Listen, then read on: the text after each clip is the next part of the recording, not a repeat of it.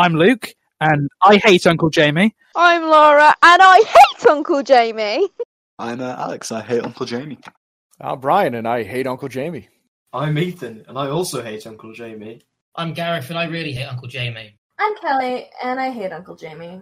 I am James, and I most certainly hate Uncle Jamie. I'm Major, and I hate Uncle Jamie. I'm Shakeh, and I hate Uncle Jamie. I'm Sue, and I hate Uncle Jamie!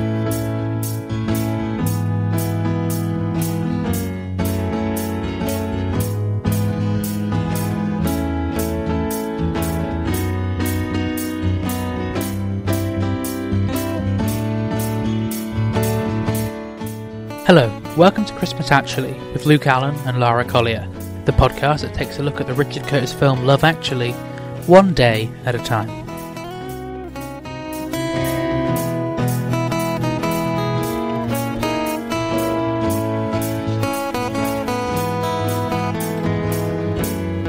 It's Thursday the 24th of December, actually, or Christmas Eve, as we might say it.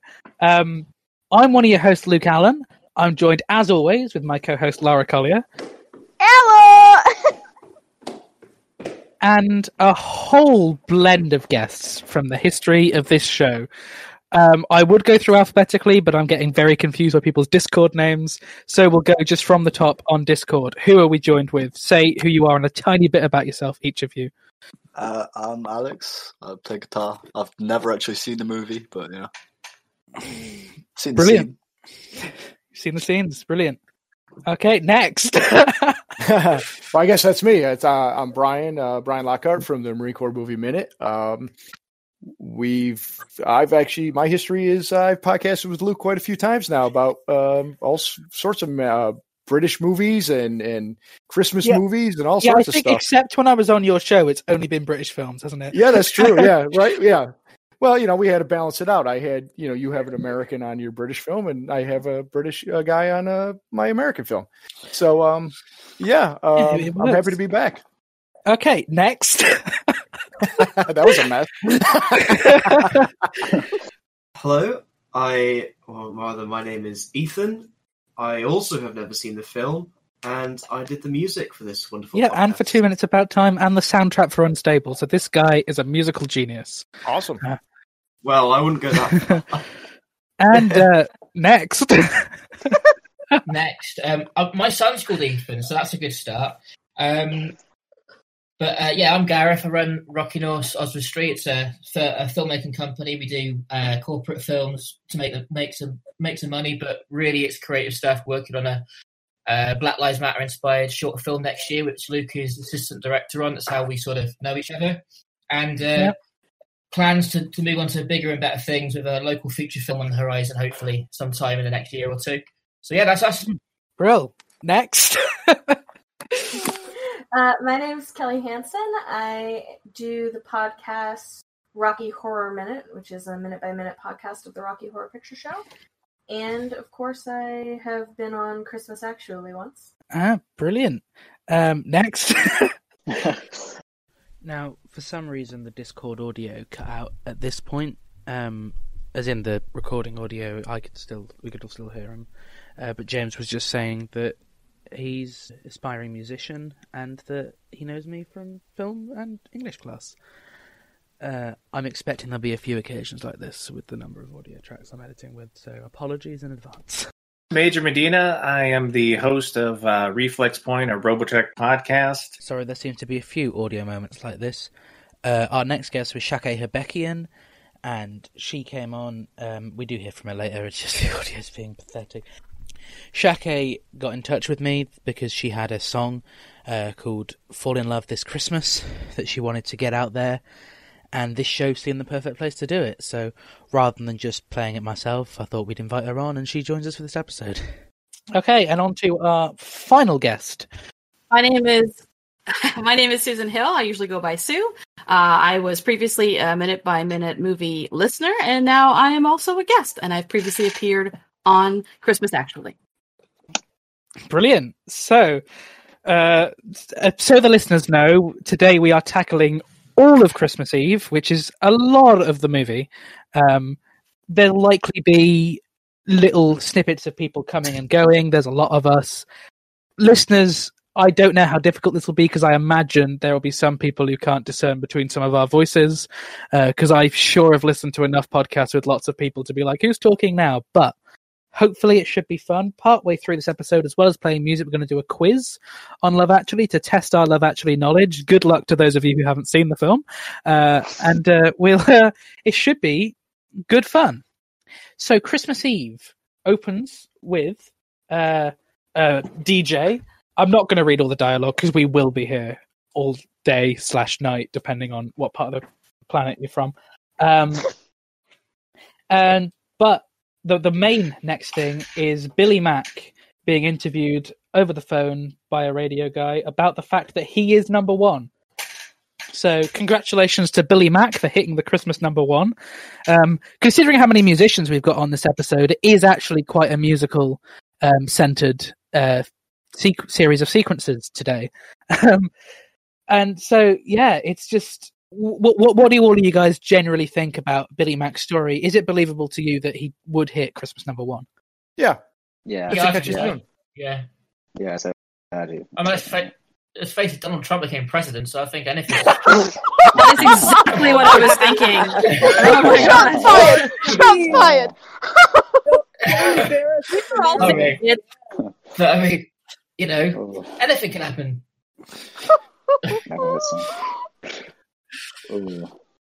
Right. People just like him because he's like crazy. He's the crazy rock star. I was gonna say because also like lots of Christmas songs that like Mariah Carey's well, I can't name it, just copyright. I think you can name it because I'll sing it later this episode. I don't know. I don't want to get sued for saying. I think just say the name of a song. You're fine. I don't want to get sued for saying it's a bad song because it is. It is. Everyone hates it. It's fine. This film involves Bill Nighy describing Britney Spears as a bad shag. I think we're fine.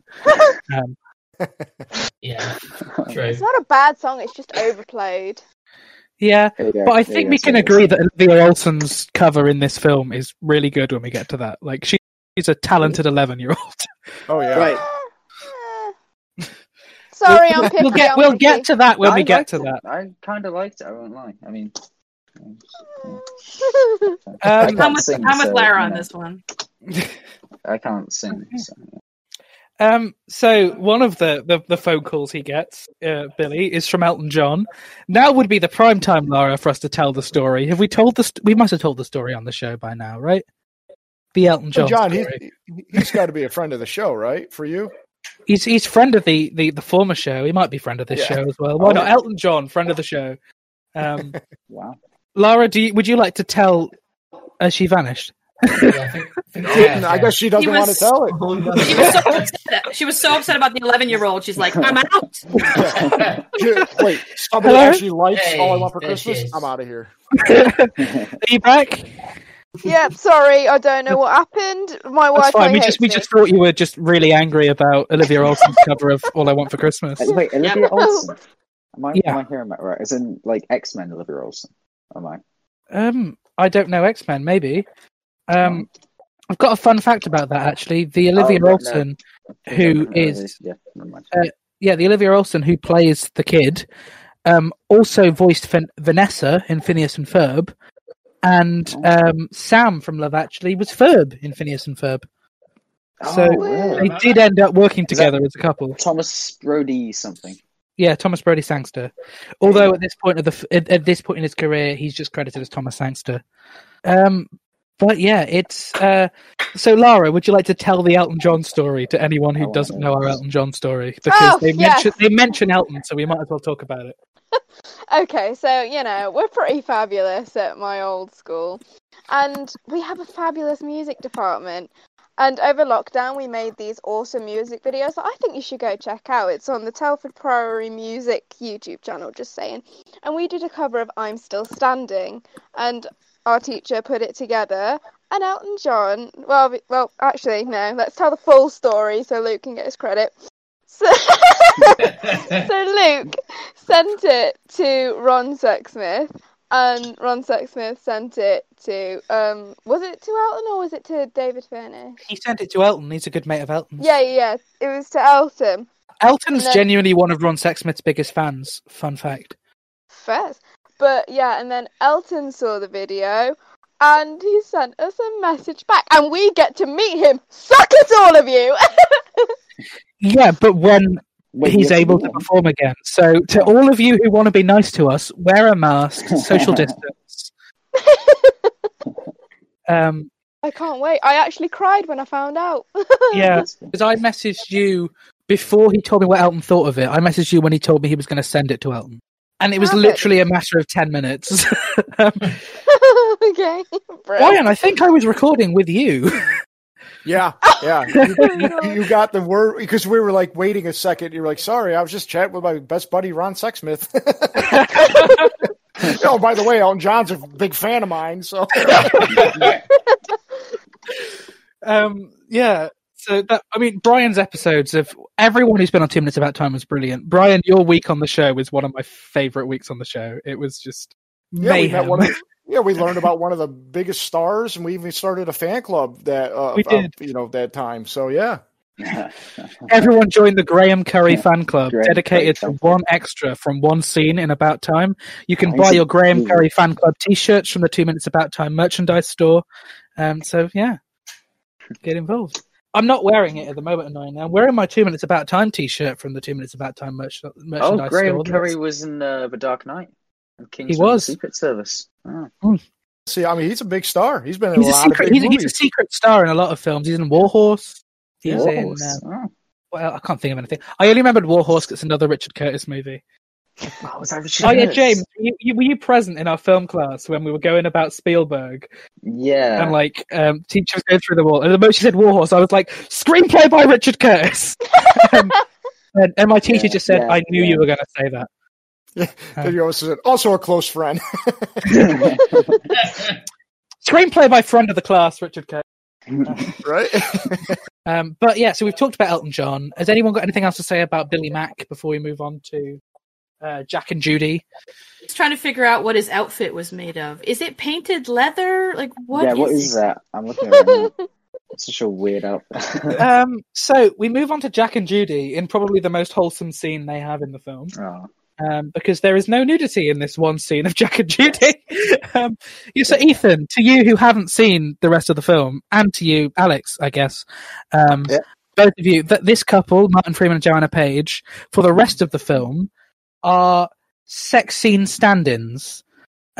So basically, the comedy is in the fact that for a living, they have to be like body doubles and stand-ins for a sex scene, and they're talking to each other whilst performing these really very, very explicit sex acts, but they're both really kind of uncomfortable and shy about asking each other out.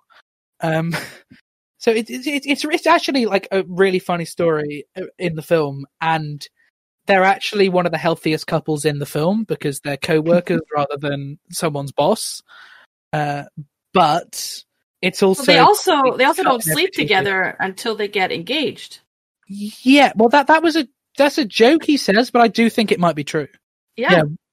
That line actually comes much later. Yeah, that comes after this. That comes in our bonus episode a month from now. Bloody hell. Because the very, very last part with all of them in the airport says 1 month later. So we'll be back a month from now. But it does technically mean that we qualify for next year's Move By Minutes Awards by having one episode come out next year. So with Jack and Judy, we hear Otis Redding's version of White Christmas, which is just lovely. I love it. It's like one of the best versions of White Christmas. The one thing I love about this movie is they never use the version of the Christmas song that you think they would. You know what I mean? Yeah. Like it's always a different version than is the most popular, often heard one. I think Richard Curtis is a very kind of musical guy. He listens to a lot of music while he's working, a lot of kind of obscure music in the way of About Time having Ben Folds and Ron Sexsmith. Like, they're not big mainstream artists. That a lot of his films do kind of have these songs that you don't particularly know, which I love. It means all of his films have amazing soundtrack. I mean, exception to the film with the soundtrack of songs you don't know would be, well, Mamma Mia, Here We Go Again, obviously, because that's the point of the film, is that you know the songs.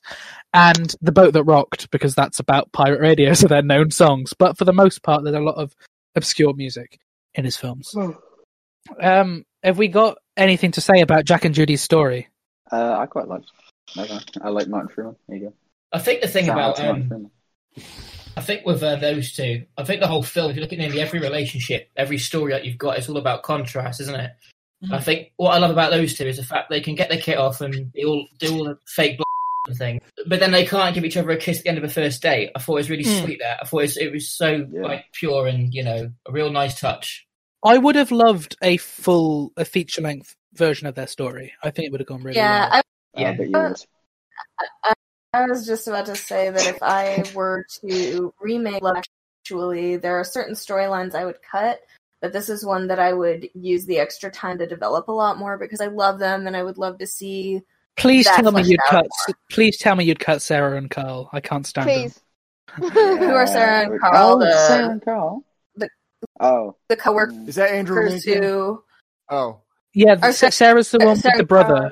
I would probably want to portray the mentally ill in a not such a negative light, but at the same time, like, it's a very realistic thing to like be a caregiver to somebody and then have it kind of take over everything else in your life. And I like sometimes for there to be a love story that doesn't work out, because that's like a real thing that happens more often than not in the real world. Yeah, I think it's and we'll get to it when it actually happens. But I think it's the annoying thing is because we don't see enough other than it doesn't work out. I just find myself angry at Carl. I shouldn't be, but I don't know anything about him. Then the fact that they split up, I instantly go, it must be Carl's fault, because I don't have there's nothing in the film to suggest to me that he's a nice bloke. No.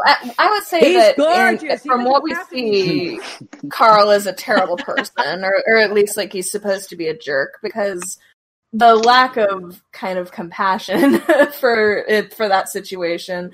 But that's also like something it's also it is a relief to have an underdeveloped male character.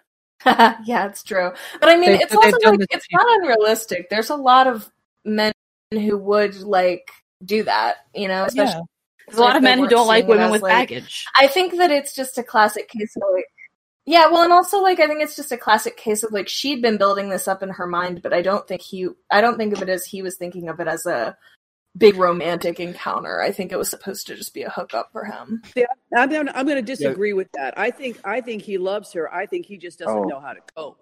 I don't think he can handle the situation. But she doesn't tell anyone about the situation, so he's had like 15 seconds during at the beginning of an aborted sexual encounter to try and process what she's telling him, that she has his brother who is quote unquote sick. He has no details. Right. She's kept it secret from everyone in her life. All anyone knows is that her phone rings a lot.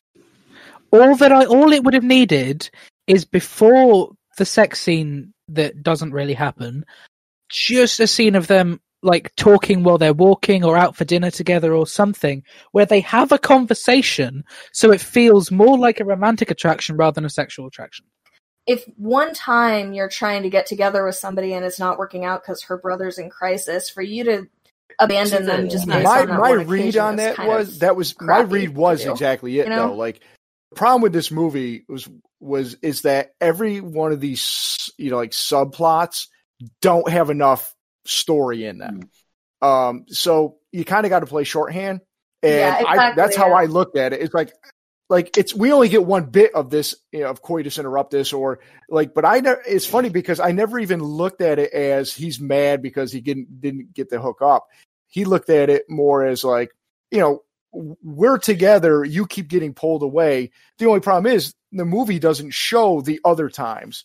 What if Carl went with her to see her brother? Well, if we saw them together. Also, can I just say I like the fact that we're not actually even at their scene yet. We got thoughts. So we'll move on from Jack and Judy. I think that's all we see of them. I do love Jack's after Judy confesses her love for him and says, "All I want for Christmas is you," which also, thank goodness, they play a different song. Because I think we all saw that coming, that it was going to... It's like, nope, okay, we're doing White Christmas. Thank you. Yeah, but that's a tease for what's coming later. It's foreshadowing. And then he goes, right, thank you, good night. And then he jumps up, ha-ha, ho, and it's just lovely. It's Did anybody else think he was going to fall? Me! So Jamie decides to go and see his family for Christmas. I love this bit. Well, the shortest visit ever. Oh, this is brilliant. So the woman in the family is just credited as woman in the transcript. I'm going to actually read it out of my script book instead. I am assuming my script book, rather than the online transcript, will have the real names of these people. So just one moment while I load it up. Here we go. So it's Jamie's sister says, "Look, everyone, it's Uncle Jamie." It says, instantly a vast number of family members of all ages greet him. "Yes, splendid, lovely to see you all. And I'm off, actually. But Jamie, darling," says his mum, "sorry, man's got to do what a man's got to do." He hands his sister the bag full of presents and leaves. Child 1, 2, and 3 all shout, "I hate Uncle Jamie." I hate Uncle Jamie. I hate Uncle Jamie. Today's episode, Hating Uncle Jamie, actually. Oh, that should have been our intro. I'm Luke and I hate Uncle Jamie. Can we do it at the end? You can tack it on at the start. Yeah, I'm too. How can anybody hate Uncle Jamie? In fact, no. Let's actually try that. I'll see if I edit it or not. But I'm gonna just say who I am and say I hate Uncle Jamie, and see whether we can all go in that order and just say who we are and that we hate Uncle Jamie. And if I think it works, I'll edit at the start. Right. I'm Luke, and I hate Uncle Jamie. I'm Laura, and I hate Uncle Jamie. I'm Alex. I hate Uncle Jamie. I'm Bryon, and I hate Uncle Jamie. I'm Ethan, and I also hate Uncle Jamie. I'm Gareth, and I really hate Uncle Jamie. I'm Kelly, and I hate Uncle Jamie. I am James, and I most certainly hate Uncle Jamie. I'm Major, and I hate Uncle Jamie. I'm Shakeh, and I hate Uncle Jamie. I'm Sue, and I hate Uncle Jamie. There we go. Brilliant. I want that as a ringtone. The intensity of that. And we're here with our special guest, Uncle Jamie. He's crying in the corner. Also, just want to say about the whole Uncle Jamie thing. Jamie used to be my nickname, and so I'm a little bit offended by all that. So Colin Firth goes to hail a taxi, and I do actually. The weird thing is, for some reason, I feel like making notes for this was the first time I watched that scene. I know that seems weird because I've definitely seen this film several times, but that bit with Colin Firth in the taxi, I found hilarious. And anyone else a fan of him with the taxi, where he's like rushing for the taxi and then has to let the old lady on? That's disappointing. Yeah. Oh, at the airport, you mean? I feel that was I liked that. Like, it was a small moment. I just quite liked it. Or is that later on? It's not on my transcript. I feel that was later on. That was when he arrives at the other end. Oh, this is just him walking. Okay, that's fine. You can see how well I'm going to do at the quiz. So we do get this additional scene with we've got to say with Uncle Jamie. I hate Uncle Jamie. What served as a reminder about Aurelia was the fact that his horrible brother was there. The brother that slept with his girlfriend, I was trying to look out for that. Wife, was there in the background of the crowd, looking very guilty. So that would have been an uncomfortable Christmas. Something about the whole Jamie sequence. Speaking to Luke earlier, I got it completely wrong. I thought he cheated on his wife, not that his wife cheated on him. Oh. Yeah, I got it completely wrong. I got a message from James about like half an hour before recording, being like, "Did Colin Firth cheat on his wife?" Which is fine because there are a lot of stuff in this film. Like so much happens, you don't know what you're supposed to remember while you're watching it for the first time. She's credited as Jamie's girlfriend, not as Jamie's wife. Maybe they've only been dating for a couple of days, and he's just very clingy. Luke, I think we split the difference on my episode and said that they were common law married. Yes, Mhm. We had a big discussion about this, actually, didn't we? Yeah. Oh, on topic of that, I need to... Oh, I'll do it later. A new episode of the show came out today, and I forgot to post about it on social media. Hey-ho, I'll do it tonight. Yeah, you're going to get your free shouts out. Who knows? This is the best podcast. So to the listeners, so they know how ahead of stuff we are, the episode that came out today, I think, Gareth, it's yours. Oh, sorted. Right, I'm off then. I'm going to go listen to that. I'm not certain. I'm going to check this right now. So, exciting stuff. The latest episode is Continuity Actually with Gareth, Owain, David Thomas, and Annabelle Fuller. There we go. Because we talked about some continuity issues in that episode. We did. It's good fun. It's good fun. Maybe this will be more fun. Who knows? It's not looking good so far.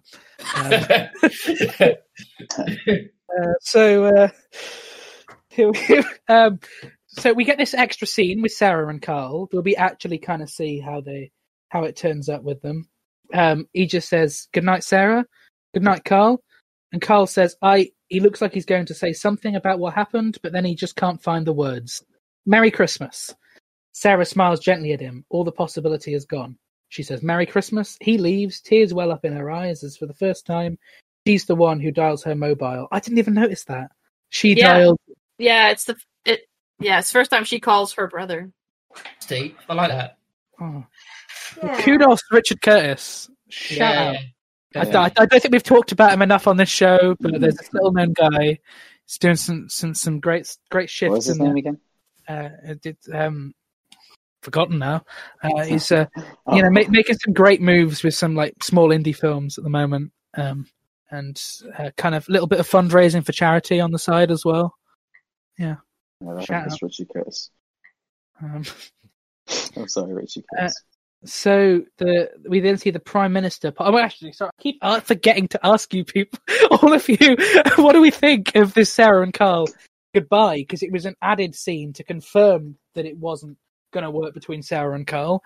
When they did the first test screening of the film, audiences hated the fact that Sarah and Carl didn't end up together, and that was their complaint. They need to end up together, and Richard just said, "How about no?" I like that. I do like that. So yeah, I like and on the commentary, Hugh Grant comments that he hates Carl for the fact that Sarah and Carl's relationship has fallen apart. So I'm glad Hugh Grant's on my side. Like, it's weird in the commentary. So many people, like Bill Nighy and Hugh Grant, because I think the commentary might be their first time watching the film. Like, they're asking questions throughout the commentary about stuff. So like Hugh Grant was like, "Wait, so did they just not end up together?" And it was like Richard was like, "No, they realized it wasn't going to work out." And he was like, "Oh, I hate him." So I was should Hugh Grant be throwing stones at glass houses? I'm just wondering. That was years ago. Yeah, we don't talk about that. It's still fresh in my mind. I'm pretty sure that was like before we were born. Several of us. I would say, speak for yourself. Some of us remember it. Yes, some of us remember it quite well. By the way, guys, do you know what Hugh Grant claims is his favourite role he's ever played? The 4 Weddings and a Funeral? Man from U.N.C.L.E. It is. About a boy. His role in Paddington 2. It is, yeah, it's Paddington 2. Yeah. Oh, you told me about this last time I was on. His favourite role is Paddington 2, and his favourite outfit costume he's ever worn is the nun's outfit. Yes. Paddington 2. Yeah.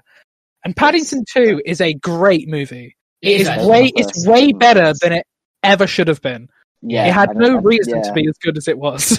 Yeah. That honestly saved my Christmas, that movie, I'll be honest. Like, it was like 2017. Christmas 2017. That saved that for me.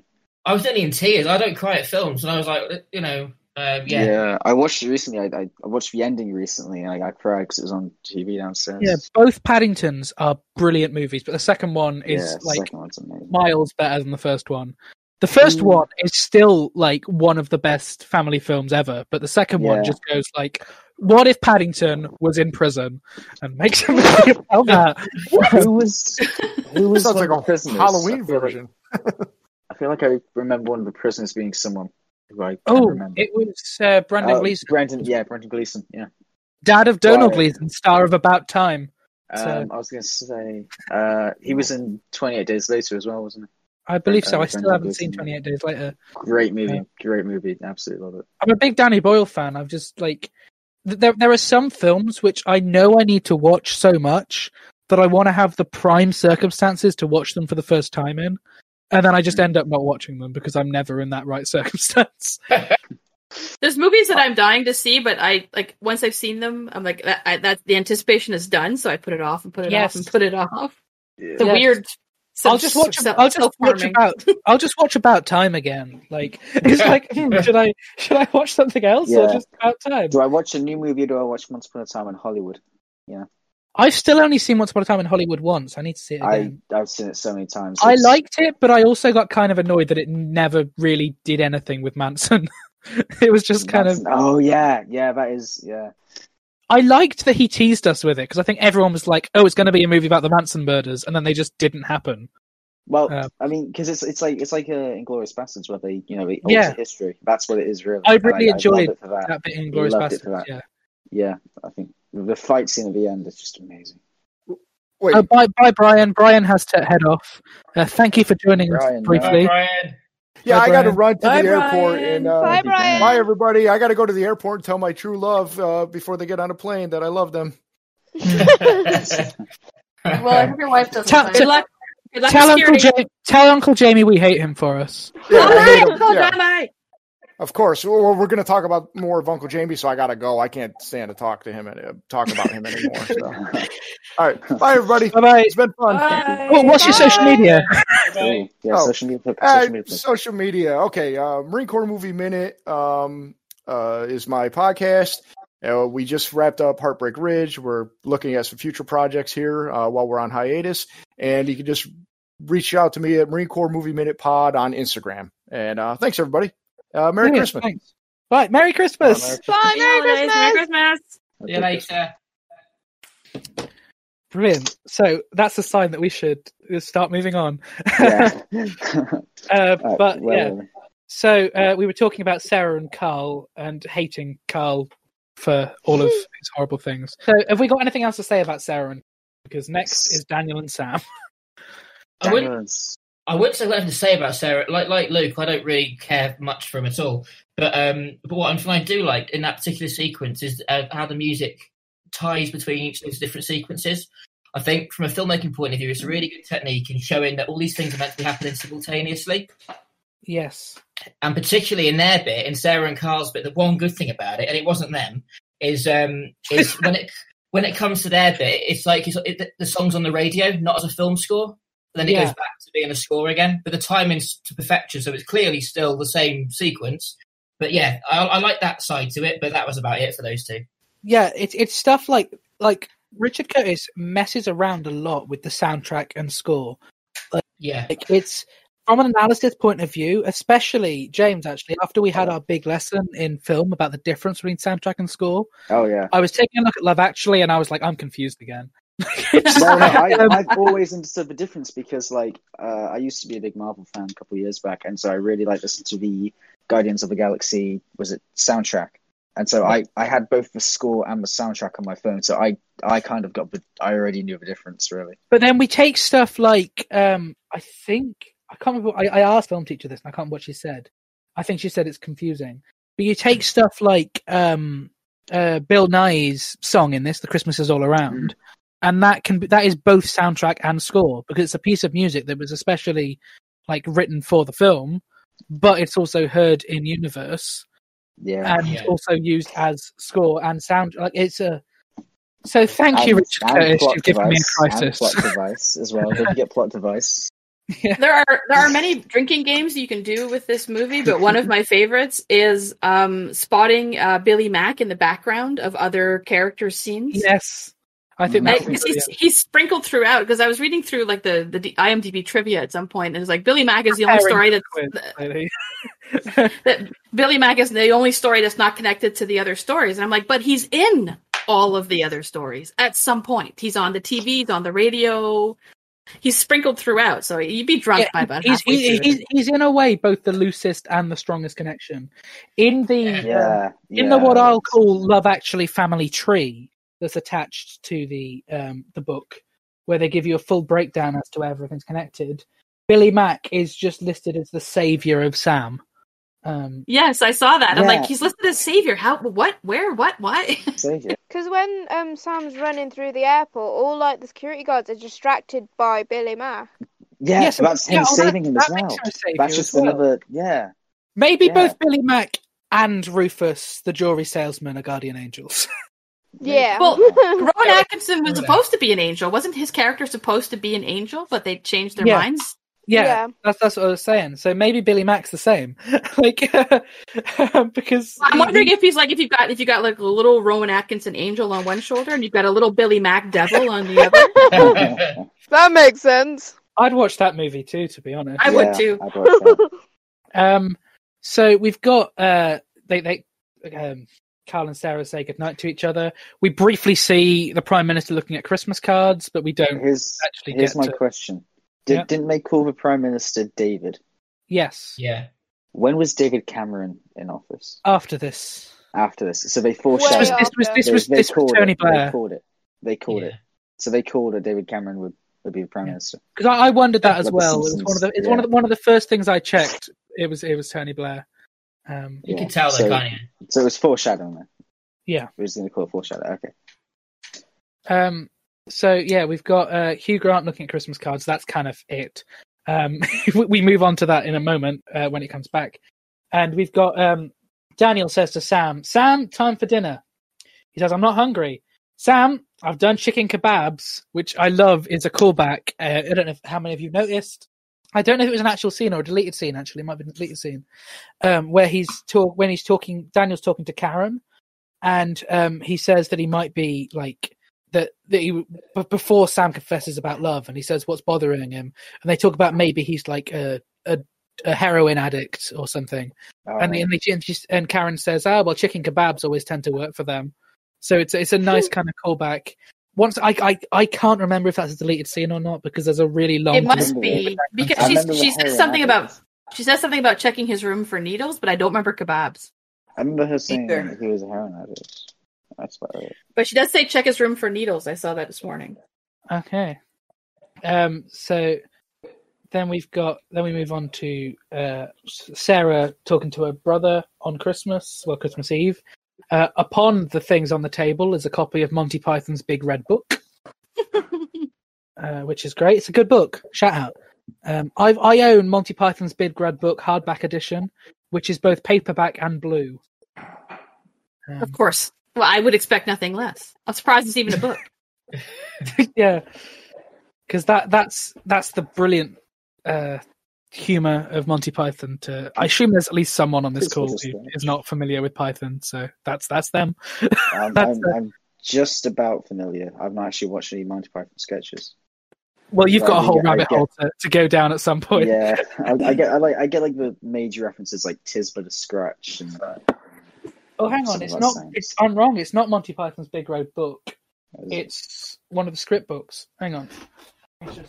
Okay, it's the Monty Python. It's called Monty Python: The Complete Unexpurgated Scripts of the Original TV Series, except for the animation bits, or also known as Monty Python's Flying Circus: Just the Words, Volume 1. I literally have this on my desk, so I'm reading off that. It was good. I bought it in a charity shop. It's just complete transcripts of Monty Python Series 1, I think. To anyone entering the world of Python, I think I didn't do it this way, but the go-to way I think we should be is watch all of Flying Circus, then Holy Grail, Life of Bryon, Meaning of Life. You could watch And Now for Something Completely Different, but that film is just the sketches of Flying Circus done again for an American audience because they didn't want the TV series for some reason. They wanted a feature film. And produced by Playboy for another strange reason. Because who else is going to make your PG movie? Fun fact about Monty Python's Flying Circus, the CBC in Canada took it off the air, and in Montreal we protested. Back in the 70s, I think it was. They protested, or late 60s, and bring it back. And so they had to bring it back earlier than they had planned. That's brilliant. Python is great stuff. Great stuff for anyone who has not entered the world of Monty Python. You'll either love it or hate it. It's the Celine Dion of comedy. Yeah. It's just the kind of stupid comedy that I love and that I write. I've written a screenplay recently I think I've sent it to a couple of you, but I can't remember who I've sent it to, which is just a surrealist comedy that's very Python-esque in terms of, like, it just makes no sense in places. I think you told me about this, but I don't think I've read it yet. I may send it to you. I think I sent it to you, Gareth, didn't I? Yes, you have. I have actually read it, but I've got a big long thing to send you back. I won't bore everyone else and ruin all the spoilers now, but I'll send it you after. Is it good or bad? Here's my question. I liked it. But to be honest, I've written scripts that don't make any sense, but they're not meant to be funny, so that's pretty tragic, isn't it? We won't go into that. So we're at the scene, the Love Actually scene now. Yes, it's the bit that everyone knows. Did any of you not know this scene? Let's say that's that now. Were any of you not familiar with this? I didn't know the context last time I came on. I would like to say that. Remember, you told me what the context was of the scene of how how the characters will relate to each other. Yeah, and it's I'm in two minds about Mark. Yeah. Oh, I actually do have something interesting to say about Mark. Actually, about what I thought it was and how I was so wrong. Okay, well, let's go straight into that. Well, my parents are big fans of this movie, actually, so they were quite happy to know I enjoyed it. And I was talking to my mum earlier when I was having dinner, and I told her that I thought Mark is the guy who knocks on the door, right? Yeah. Yeah. Yeah. I thought he loved his best friend, not the wife. And I thought it was like a story between them two. Weirdly, I'm pretty sure that was Robert's theory when he came on. Yeah, it would be less creepy somehow, because it seems creepy when he's hitting on Keira Knightley, but it would be less creepy if he was actually in love with his best friend. There is that scene between there is that scene between Sarah and Mark at the start where she asks him if he's in love. Yeah, that's what Robert commented on. He said he said he denied it way too quickly, and so he thinks there's kind of some underlying. That's what I thought it would be, and I was like, oh, because the first moment I saw him, I was like, oh, they're getting married, like the two friends, like Mark and I forgot the other's name. I wrote bad names. I was just saying, it was the first shot of them together. I was like, oh, they're getting married together, and I was like, oh, no, they're not. And then I was like, oh, he loves him, and I was like, oh, wait a minute, he loves her. I think though that the story between Peter and Mark, we instantly, because they're best friends, know that they care about each other. We have no idea when he fell in love with Juliet. We have no idea why he fell in love with Juliet. He actually says that he never speaks to her, which he says is a form of self-preservation. But I would more believe that he was in love with Peter and only realized it when he lost him to Juliet than him falling for this girl that's going out with his best friend. Yeah, for me, I think one of the only ways to make it completely acceptable would be if he was in love with Juliet before she ended up with Peter. Yes, but we don't have enough time to show that story. Yeah. But I think I've talked about this before. It would be nice if we just knew that maybe the canon in my mind to make this acceptable is that they were in secondary school or high school or whatever, and Mark was having a party that he was specifically going to invite Juliet to because he likes her and he was hoping that he was going to, get with her at the party. But then Peter and Juliet end up getting together at the party, and his entire life he's spending thinking, well, it's probably just a short fling. I'll wait for them to break up. And there's still that tiny bit in his mind thinking, when they break up, I'll get with Juliet. That's the way that I picture it, which makes it kind of less creepy. The American Beauty filming stuff at the wedding is still kind of creepy, but everything else. Yeah, I actually skip that scene every time I watch it. Really? I saw it the first time because I was watching the movie for the first time, but after that I'm like, nope, this is gross. I'm skipping it. I've got my Love Actually clip open, and with 4 minutes and 56 seconds, and with 30 minutes remaining. What? We're 5 minutes into the 35 minutes we're covering. No way. Oh, I'm gonna die. Okay, we've got to talk about this scene, but we'll skim a little more over some of the rest. All right, so we've got say it's carol singers, and he says, "Give them a quid and tell them to bugger off." But I want to ask: does anyone actually have carol singers? I've never where I live is not this year. No. Not this year, no, but every year where my parents, where I grew up, there's carol singers who go around singing badly and asking for money for charity. Yeah, my charity. I've never had a carol singer knock on our door. No, we live in the same town, don't we? So I think it's just not really a thing right here. Yeah. One thing I saw on Facebook recently, a local businesswoman runs a local business. Obviously, that's what they do. But it's been a long day, all right.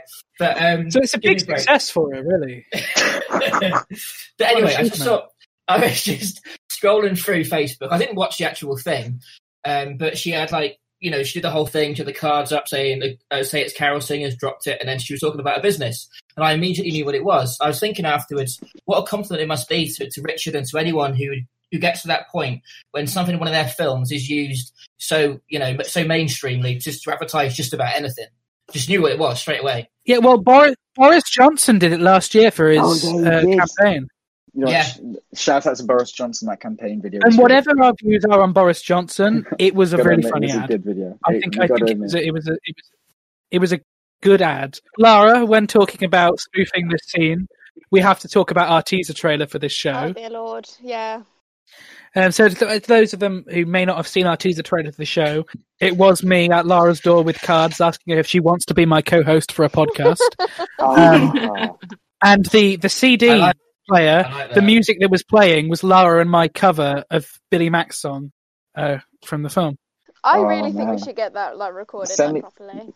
I do. It was really fun. I want to record. I want to record that song. I'll help you shoot it. I'll help you shoot. Oh, I mean the song. I think the teaser. Oh. Yeah, we just need. We got the video. We just need to get because the recording is just like a video. It was from a video my mum did from the audience of a school concert. So it wasn't the best quality recording, but it was supposed to sound like it was coming out of a stereo, so it was fine. Yeah, if you guys get me the right equipment, I'd like to get a proper studio recording done. So yeah, I'm not going to read out all of the cards because everyone knows it. But it's this scene came about when Richard Curtis had a load of different ideas of romantic gestures. So he asked the girls who work in his office if a guy were to do a romantic gesture, what would work. They said that several of his suggestions were disgusting and horrible, but did like this one. And so the card that at the end where he says Merry Christmas, if you look very carefully, there's another card behind that was cut from the film that says Fatso. So at some point in the film, he decides, for some reason, Mark decides to hold Merry Christmas Fatso. And thankfully, they cut that out. But yeah, apparently it's in the trailer. I actually first noticed it not in the trailer, but in a moment towards the end of the scene when Mark's walking away. I saw, I just caught a glimpse of the back card saying Fatso, and I was like, what's this? So I messaged Emma, and she was like, yeah, we cut that. But to the listeners, I know I said I've messaged Emma a lot. Emma is Emma Freud, the script editor of this film, and Richard Curtis's girlfriend. Just feel like when I say Emma, I need to verify. Emma Freud, friend of the show. There's still quite a bit of fat shaming in the movie, though. Yes. Oh yeah. Yeah. Way too much. Yeah.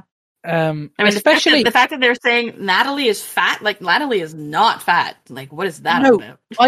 Whilst I don't endorse the fat shaming, obviously, if they had an actress who was more overweight, then it would be sweeter the fact that Hugh Grant didn't see it. But it's almost like Hugh Grant's the only rational person, and everyone else. But yeah, have we got anything more to say about the card scene? Obviously, it's a big important thing, but also everything's been said by people for a long time. Is it creepy or is it sweet? I think that's what we need to work. I prefer a bit of both. Creepy, not sweet at all.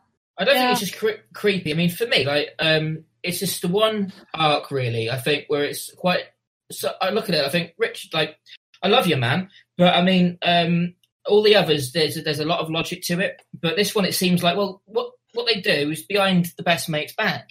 I mean, obviously, if Luke's version of, maybe they knew each other before and stuff, if that was the case, and obviously it's totally different, and hopefully that is the case, but if it's not, it's well, what she doesn't really get a lot of heat for going outside and just kissing her husband's mate on the lips like that. And then, you can look at it as being sweet. And the fact that at the end of that scene, there's that closure bit when he says, okay, that's enough now. And I was like, yeah, but should you really even gone that far?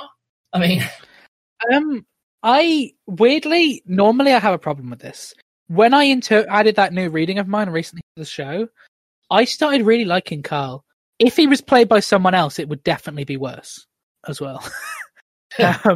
But I think Andy Kind, when he came on the show, said imagine him being played by Toby Jones which is like, we've got a completely different version of this film, the same lines, but Mark's played by Toby Jones, Colin's played by Sean William Scott, and you've just got a completely different film. Yeah. But it's so with my new interpretation, which is just how I'm deciding to look at it to give Richard the benefit of the doubt, I like Carl, and I find this understanding. It should have been a kiss on the cheek at the end. Yeah, that would have been all right. That would have been fair enough, But kiss on the lip was a bit too much. Okay, I see. Alex, so you got to go. Have you got anything you want to plug? I've got an Instagram. That's about it, really. It's let me try to remember it. You dancing? Yeah, I know. Okay, dance every day. True. Yeah, it's Alex W_music03. Okay, brilliant. So everyone can go follow that. Thanks for joining us. I hope this wasn't too weird with you having no knowledge of the rest of the film. And Ethan, I probably will same watch thing. It. Ethan, I see you've also got to go. So anything you want to plug, Ethan? Well, it is past your bedtime. My son, a different Ethan. Never mind. I'll be quiet. I was about to say then. So I do have a YouTube channel. It is very simply the Ethan O'Mahony music channel, and it showcases a lot of my covers and some piano work and a new video which I'll be putting on in the next couple of weeks. Brilliant. So stay tuned for that. Right, Merry Christmas, both of you. Merry Christmas. Merry Christmas. Yes, Merry Christmas. Bye. Right, so I guess we should move on past this. Yes. We haven't got to the halftime quiz yet. Oh, man. Sure. Let me just say this about this scene. I think if you watch it, the first time you watch it and you're kind of watching the movie unfold, it does come off as kind of a sweet romantic gesture. It isn't until you go back and kind of sit on it for a little bit that you go like, well, wait a second. We can talk about the movie, it being kind of a creepy move within the movie, but I'm thinking about Mark here. He wanted to make some kind of gesture.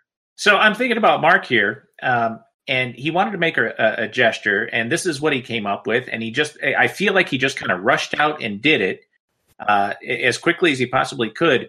So even to him, I'm sure he walked away going like, that was a stupid thing to do. Or, the fact that she comes out and kisses him goes like, what? Not quite what I was going for, because, we talk about him and his relationship with his friend. It's not just that he's in love with Juliet, and it's the fact that he's losing his best friend because of this, So yes, I'm sure he does have, not romantic love, but he has this friendship love with him. Whilst, of course, we all want a Bridget Jones fight. I think I see that. And I think also in my canon of making it less creepy, Juliet has actually told Peter, because there's no reason for her to hide that from him.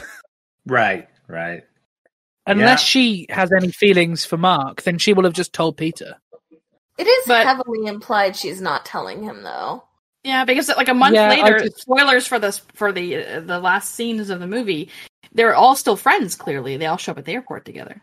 Well, maybe they're just. That's true. Maybe they see past this. Or maybe she likes the attention. Maybe she's just a bit of a sort. Also, on a different note, I don't think Keira Knightley would play a role now. No, I'd agree with that. She does a lot more of the strong female roles. So I don't think Keira Knightley would play like the small role of love interest in a movie anymore. We've then got Billy and Joe. And so I've had some debate with people about this scene. I see it as friendship. Like Other people have told me that it's him coming out as gay for his manager. How do you see it? I don't think so. No, it's friendship. I mean, no. I think they're best buds. At first, they're best buds. Get pissed and watch porn. They're buds. Yeah, it's a great. I thought that line kind of love. This scene was inspired by Richard Curtis realizing when he was 30 that he'd spent most of his life with Rowan Atkinson. And then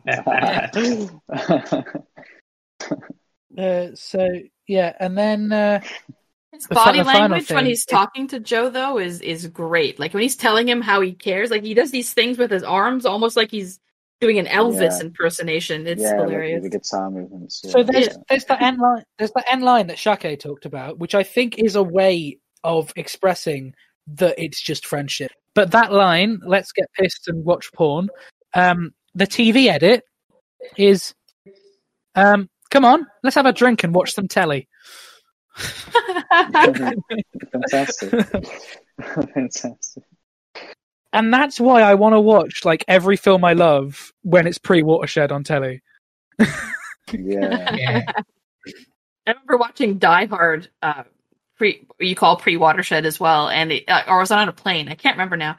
But like, it's not watchable because there's so much swearing in that movie. And the dubbing was so bad.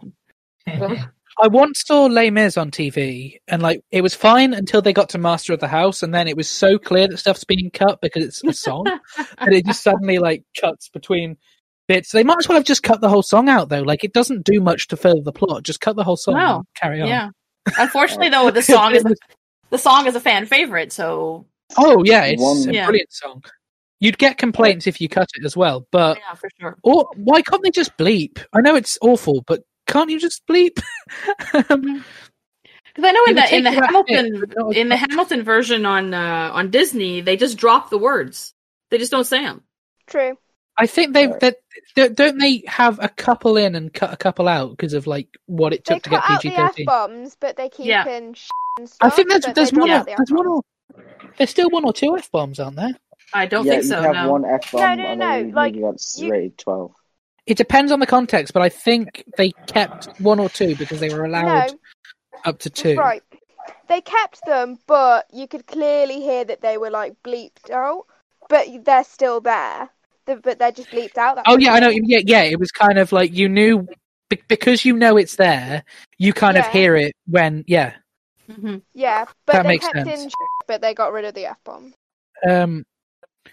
Yeah, no, that makes sense. So the my favorite, I think I've talked about this before. My favorite TV edit is Snakes on a Plane. I think it's one of the most iconic ones. So there's, I'm sure you're all very aware of the line, "I've had it with these mother effing snakes on this mother effing plane." So of course the logical one is, "I've had it with these monkey flipping snakes on this Monday to Friday plane." And it's just after watching Captain Marvel, I just assumed that it's always going to be Mother Flurkin. I'm a huge fan of that movie, but I like the references. So then David opens a card from Natalie, which says, "Dear Sir, dear David, Merry Christmas, and I hope you have a very happy New Year. I'm very sorry about the thing that happened. It was a very odd moment, and I feel like a prize idiot, particularly because if you can't say it at Christmas, when can you, eh? I'm actually yours, with love, your Natalie." Okay. And just before we go on to that, I just wanted to point out when they hugged in the last scene. I don't know if anyone noticed how awkward Bill Nighy's character was about hug. Yeah, he doesn't know how to hug. Like he's not had that kind of affection for years. Yeah. Bill Nighy does the same kind of acting in About Time, and it's brilliant. So around this point, the Discord recordings seemed to freeze for a little bit. We got it back up and running, but essentially I think all that's kind of been missed is the fact that the Prime Minister has read the card from Natalie and that he's on his way to track her down. But before that, we're going to play Shakeh's song, "Fall in Love This Christmas." So Shakeh, tell us a little bit about the song. Okay. All right. So this is a song. It's called "Fall in Love This Christmas." And one of the things that I love about this movie is I love the way they use music, not just the songs, but the score. It's like it's one of those things where definitely the music is another character within the movie, the way it carries things, moves things in and out. So this song, it's a retro song, and it's basically one of the, it could definitely be in a movie like this, if not this movie. I wish. So it's just about falling in love this Christmas and just being happy, and the girl saying, "I'm here." So that's it. Are you ready to fall in love this Christmas under the mistletoe? Is a kiss on the top of your wish list? Well, I know a girl you should know. She is sugar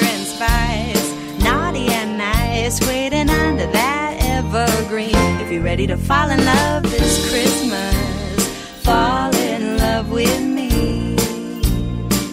If you're ready to fall in love this Christmas, don't wait for Christmas Eve. Take a chance on romance, 'cause this is the time to trust your heart and believe. There's no mystery, it's chemistry, just as perfect as it can be. If you're ready to fall in love this Christmas, you ought to fall in love with me. I'll be waiting for you by the fire with my stocking full of dreams. The only thing that I desire is for you to wrap your arms around me. If you're ready to fall in love this Christmas, Santa's on his way. It's important that you be specific, so she'll hitch a ride on that sleigh. She's sugar and spice, but she's not asking twice, waiting under that evergreen tree. If you're ready to fall in love this Christmas, fall in love with me. If you're ready to fall in love this Christmas, fall in love with me. If you're ready to fall in love this Christmas, fall in love with me.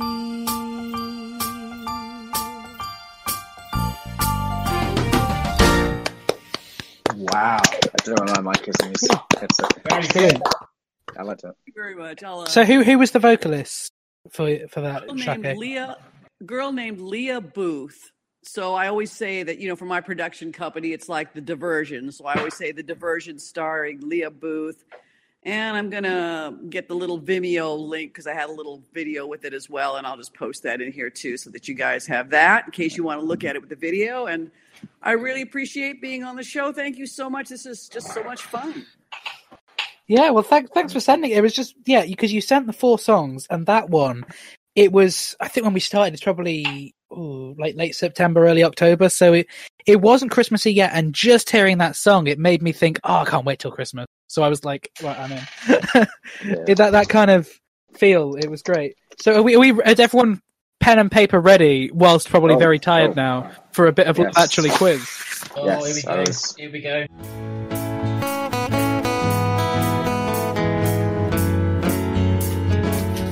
So Gareth, I think if we just take it in turns, you do one card, I do one from the book, and we'll see how far we go before it runs on too long. Yeah. So you're just going to ask the questions, give us a minute, and we write it down? That's how that's going to work? Yeah. Should we do answers as we go along, or answers at the end? Answers as we go along will be easier, won't it, with cards? Yeah. So we're supposed to Find write card again. our answers down. Yeah, So I'm we're supposed to typing just shout mine the out on my phone. Okay. I'll do mine on a piece of paper. So Gareth, I'll let you go first because yours are probably easier than mine. Okay.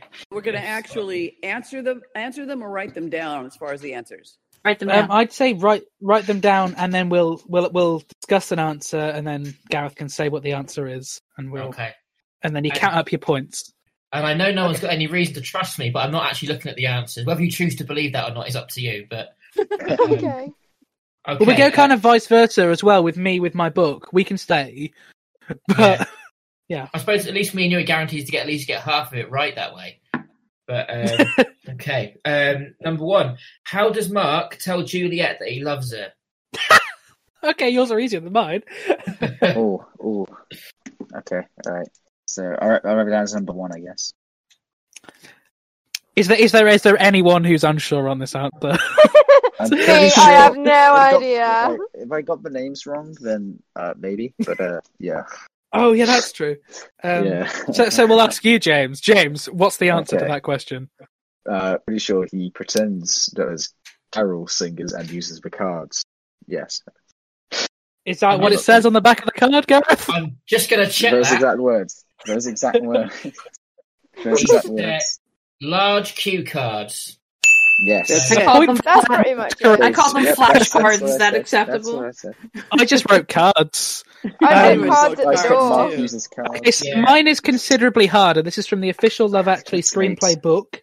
There are 36 points available over the whole quiz. Richard Curtis only got 24 himself. So, question 1. How long has Sarah been working for Harry exactly? 1 point. I know this. I got that. This is one of the things that I wrote down. No, I don't know this. I don't know this. No part of it. No way. No way. I think I'm that not is part going to of be it. a quiz question. If I get close, I'll be proud. I've got like a little bit close. I know. Yeah, by the way, just in case I get this right, like I actually have not read the back yet at all. So if anyone would like to say, I'll say what mine is first, just so if it's wrong, it's proof that I'm not cheating. I've gone 2 years, 7 months, 19 days, and 2 hours. Oh, I'm sorry. Wait, two That years. is How 2 many years, months? 7 months, 3 days, 2 hours. Oh. Yep. Yep.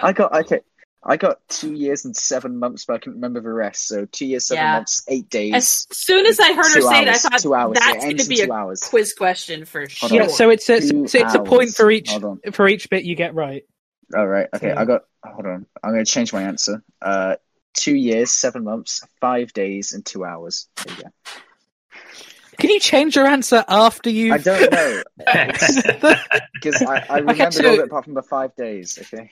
So Gareth, your next card. Yeah. Okay. I'm just trying to pick one out at random because there is like 60 of them. Right. Oh, bloody hell. What present does Harry give to Karen for Christmas? You're kidding Oh, me, God. right? I think Yeah, I These remember too. cards are easier than this book. Who wrote this? I know. I don't remember it. Okay. All right. I remember part of it. I got can it. even name the song she listens to while she's bawling her eyes out. Which is the same name as the album as well, isn't it? I think so. I didn't get the album name. So Gareth, how is it? In fact, someone needs to say what's their answer. CD.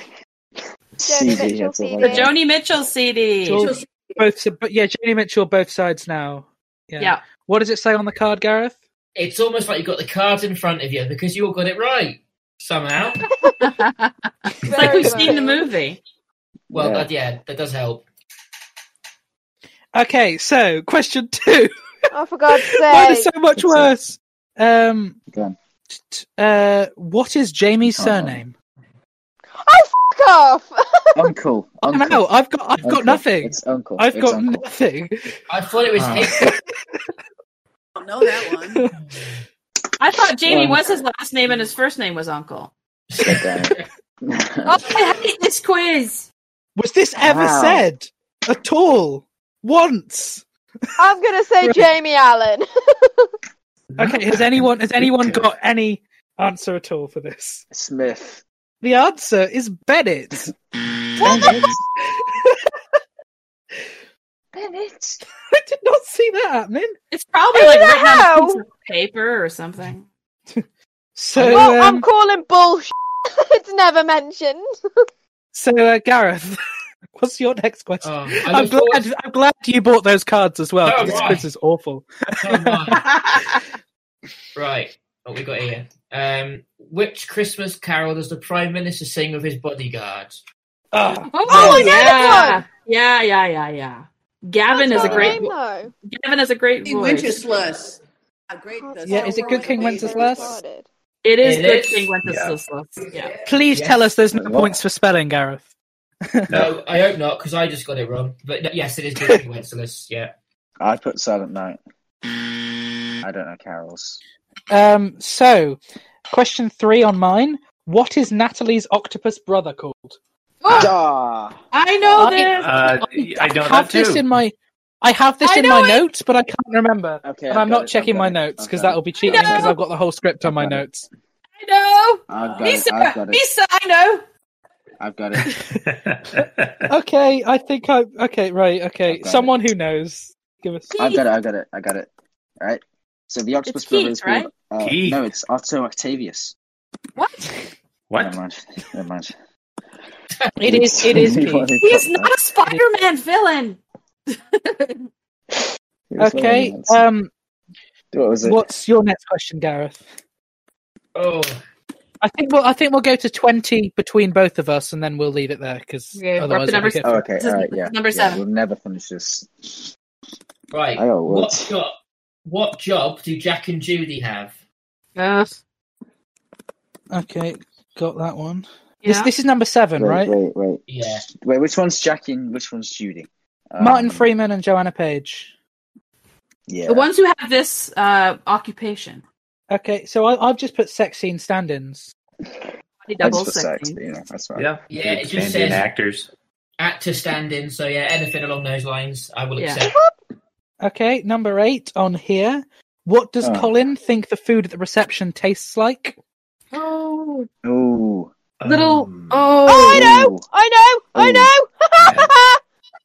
I don't know. I'm guessing. I've got part of it, but not all of it. I think. I think I've got it. I'm not too sure. I'm probably gonna. No, kick I've not got myself. it. I've not got it. Don't Okay, ask me. someone give me an answer. I hope I I've got said it. dead baby's finger. Yeah, Yeah. dead put baby's little finger.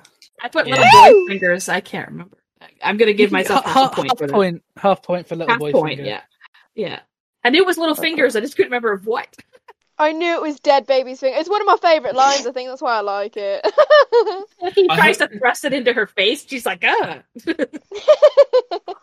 I'm so proud of myself for that one. Not gonna lie. Okay, Shake's just said she has to go, so bye-bye, Shakeh. Thanks for joining us. Bye, Shakeh. Thanks for the brilliant song. Okay. Bye. Part of this. Thank you I for the fun. really appreciate it. I had a great time with all of you, and I hope you have a wonderful Christmas. And if you fall in love, actually, that's a bonus. Bye-bye.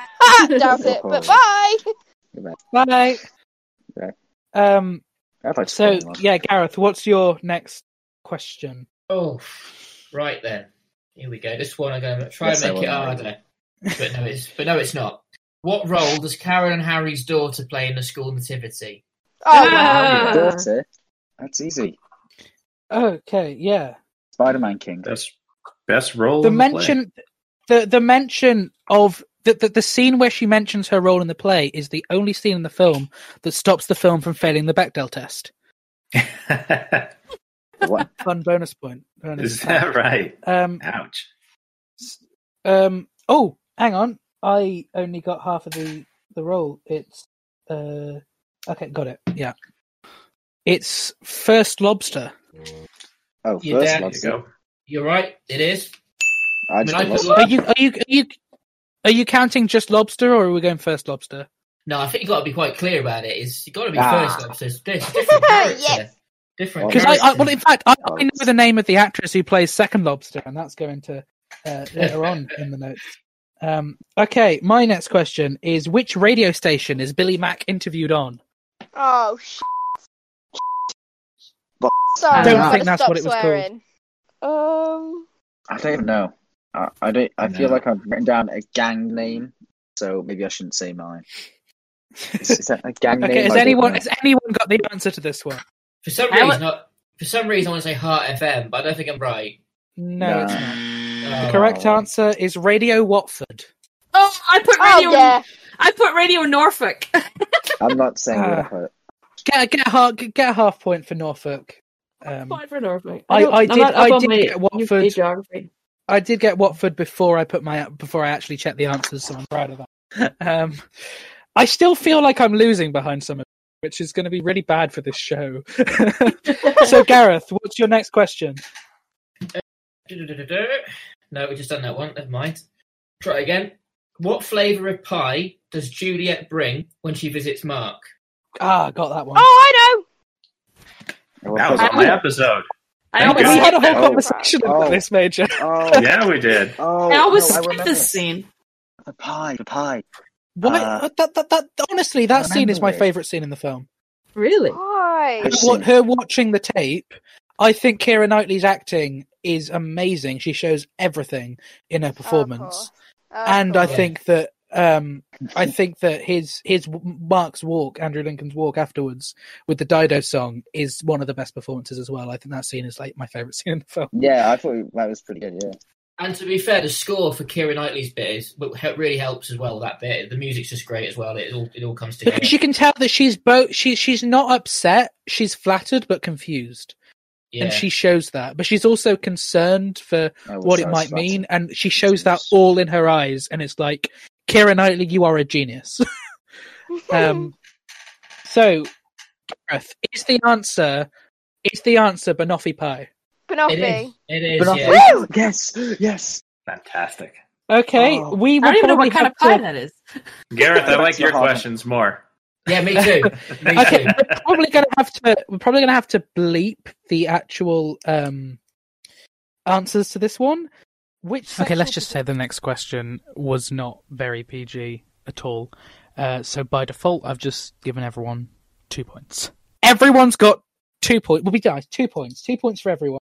Okay. Gareth, give us a nice wholesome question.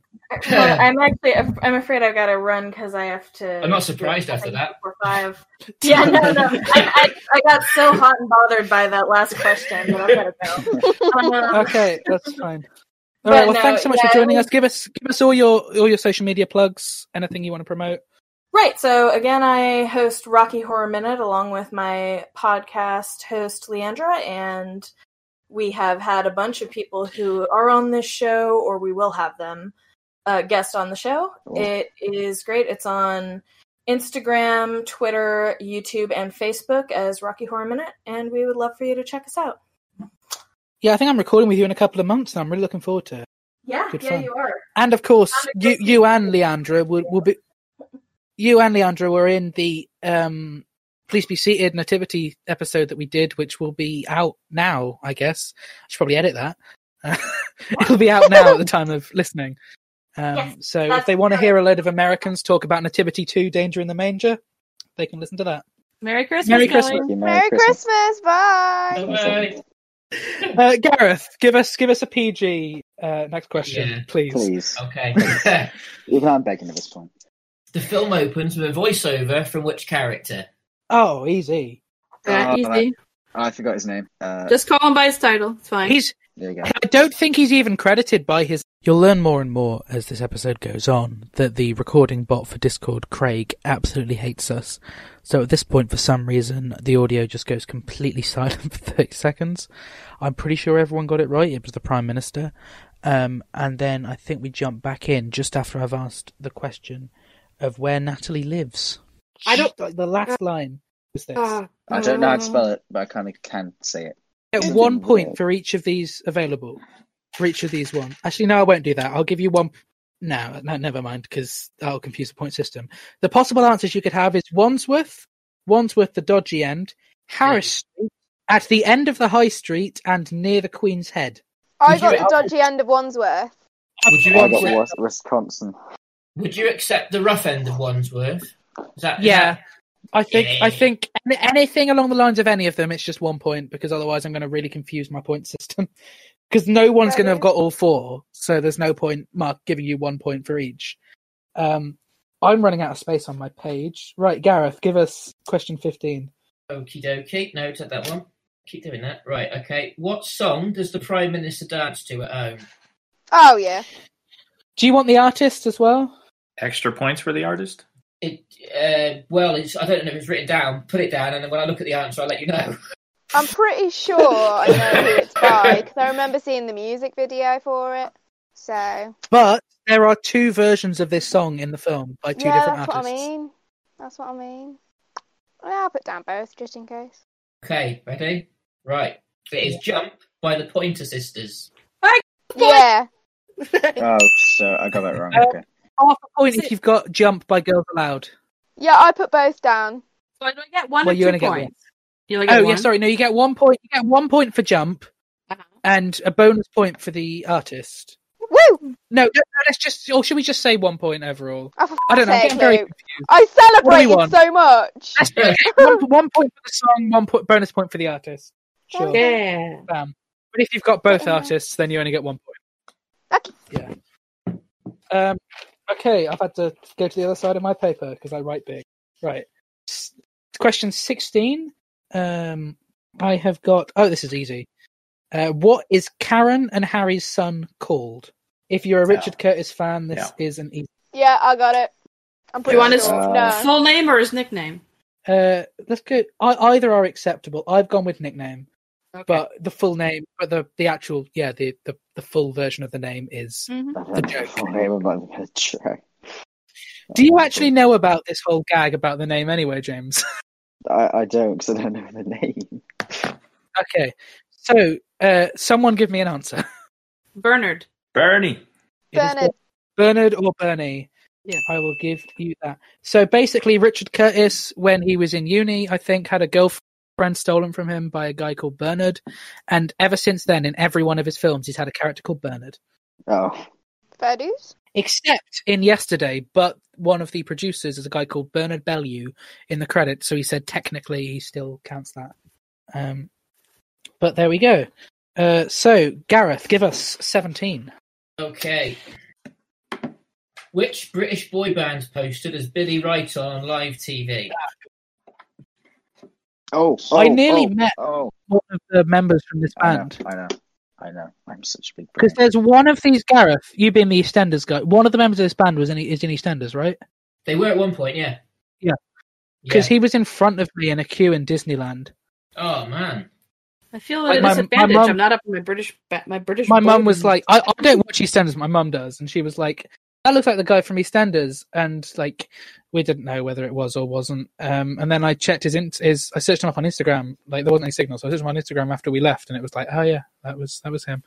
Oh, that reminds me of the time I nearly met Samantha Barks. Same thing. I was at the Les Mis concert and I was like, that looks like Eponine from the film, but it can't be because she lives in America. And then I check her Instagram when I come home and it's like, yep, that was her. She was right in front of me and I didn't think it was her. So, Gareth, is the answer blue? I believe it is. Whoop whoop! Oh. Did we get... I think I misunderstood. I misunderstood the question. Did you have what did you write? What did you write as your answer? Well, I thought it was another band. I knew that Blue was the one he was up against when he was going for number one, but I thought it was a different band. No, it was still Blue. Yeah. Oh, well, I got it wrong. So, question 18. What is Colin's surname? I know this. We had a conversation about it, didn't we? James, was that your episode when we had? I do know. When we did. When we had Colin? Yeah, that was my episode. Yeah. I think we had a big discussion about his surname. So sounds like a vacuum cleaner. Okay. Anyone would like to say the answer? Colin Frissell. Let's give that a double check. That's what I've got as well. Yep, Frissell. Wait, which question was this? 18. 18. All right. Did right. Two more to go. Gareth, give us your final question from your cards. I'll shuffle up a little bit. Make this one count. Oh, no, I've had that one. Never mind.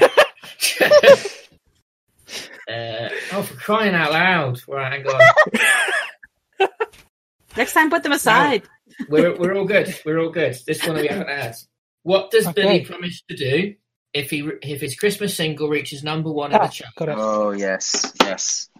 My favourite scene. For no particular reason. Yeah, I think I've got it. Yeah, I think I've got it. Okay, would anyone like to say the answer? Please, can I say it? Go for it. Yeah, sure. Yay! He said he was going to sing Stark Naked on telly. That'll do. Yeah. On Christmas Eve. On Christmas Eve, yeah.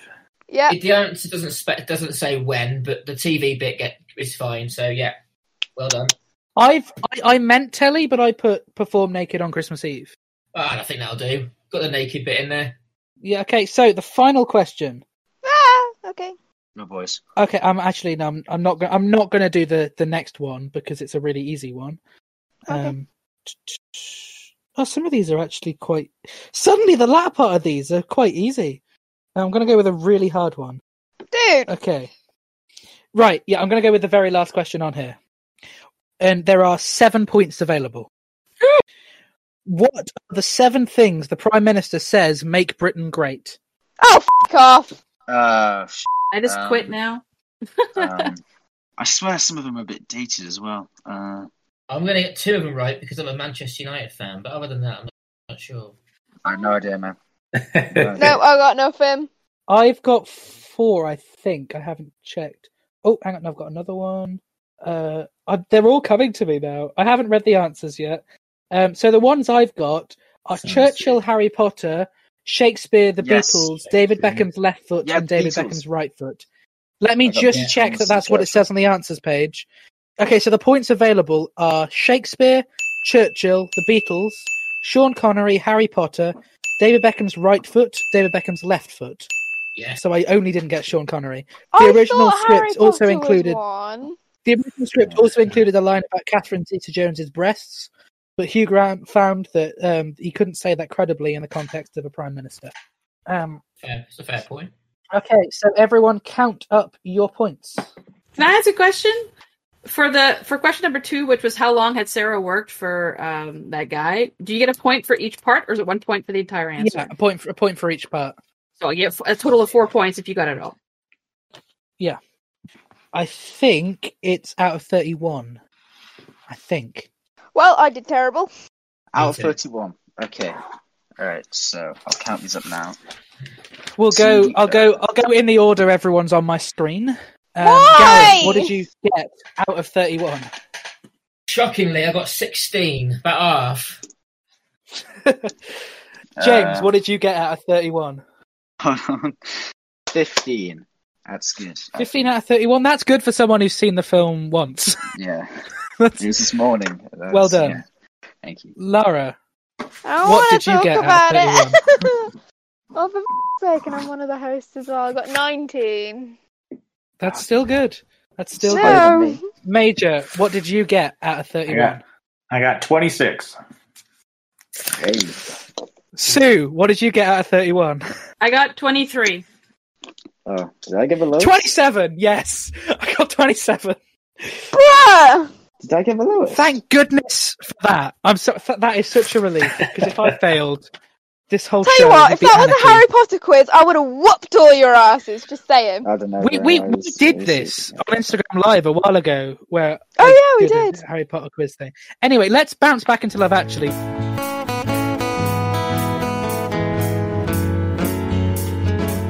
To tackle the next 23 minutes of Love Actually, we've done the first 11.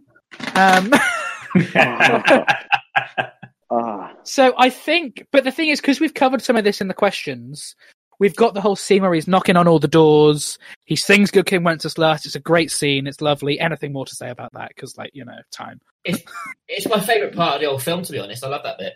That bit makes me hate children. I love that. Yeah, I do. I love that Gavin has a great voice. True. Yeah, so the children actually had to go home after they recorded their shot. So Hugh Grant was talking to Emma Freud kneeling down. Oh wow! Which I think is great. And yeah, so but that when shot just they really go makes over me hate children. when they go over to Mia, did anyone notice anything interesting about Mia? She was wearing the necklace. That is the note. She is wearing the necklace. Yeah. Hey. I thought it'd be Which like I think she'd is been just crying. lovely. No, it's not. I'm not that deep. I was just like, I just wrote in my note, she's wearing the necklace. The necklace. Because I felt clever, even though I heard it in the commentary and it wasn't my own comment. But I felt clever anyway. That's just me. But as I do like all of his talking to different people and like, just, are you the Prime Minister? And he's like, yes. Yeah. I'm rather afraid I am. The service. Also, well, I do say is I love his reaction when Gavin starts singing. Hugh Grant's reaction is brilliant. Yeah, like what? Yeah. And Hugh Grant can sing as well. He's a really good singer. Hugh Grant is. Well, he was Have any of faking you the seen Music as and well Lyrics? in that one. Have any of you seen Music and Lyrics? Yes. Oh yes.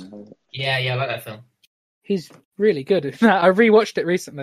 The rest, like the film itself, I'm kind of unsure about. Is kind of average, but Hugh Grant singing, I was like, why hasn't he done a musical? Because it's very different to his singing in this and in About a Boy, wherein he also sings a Joni Mitchell song.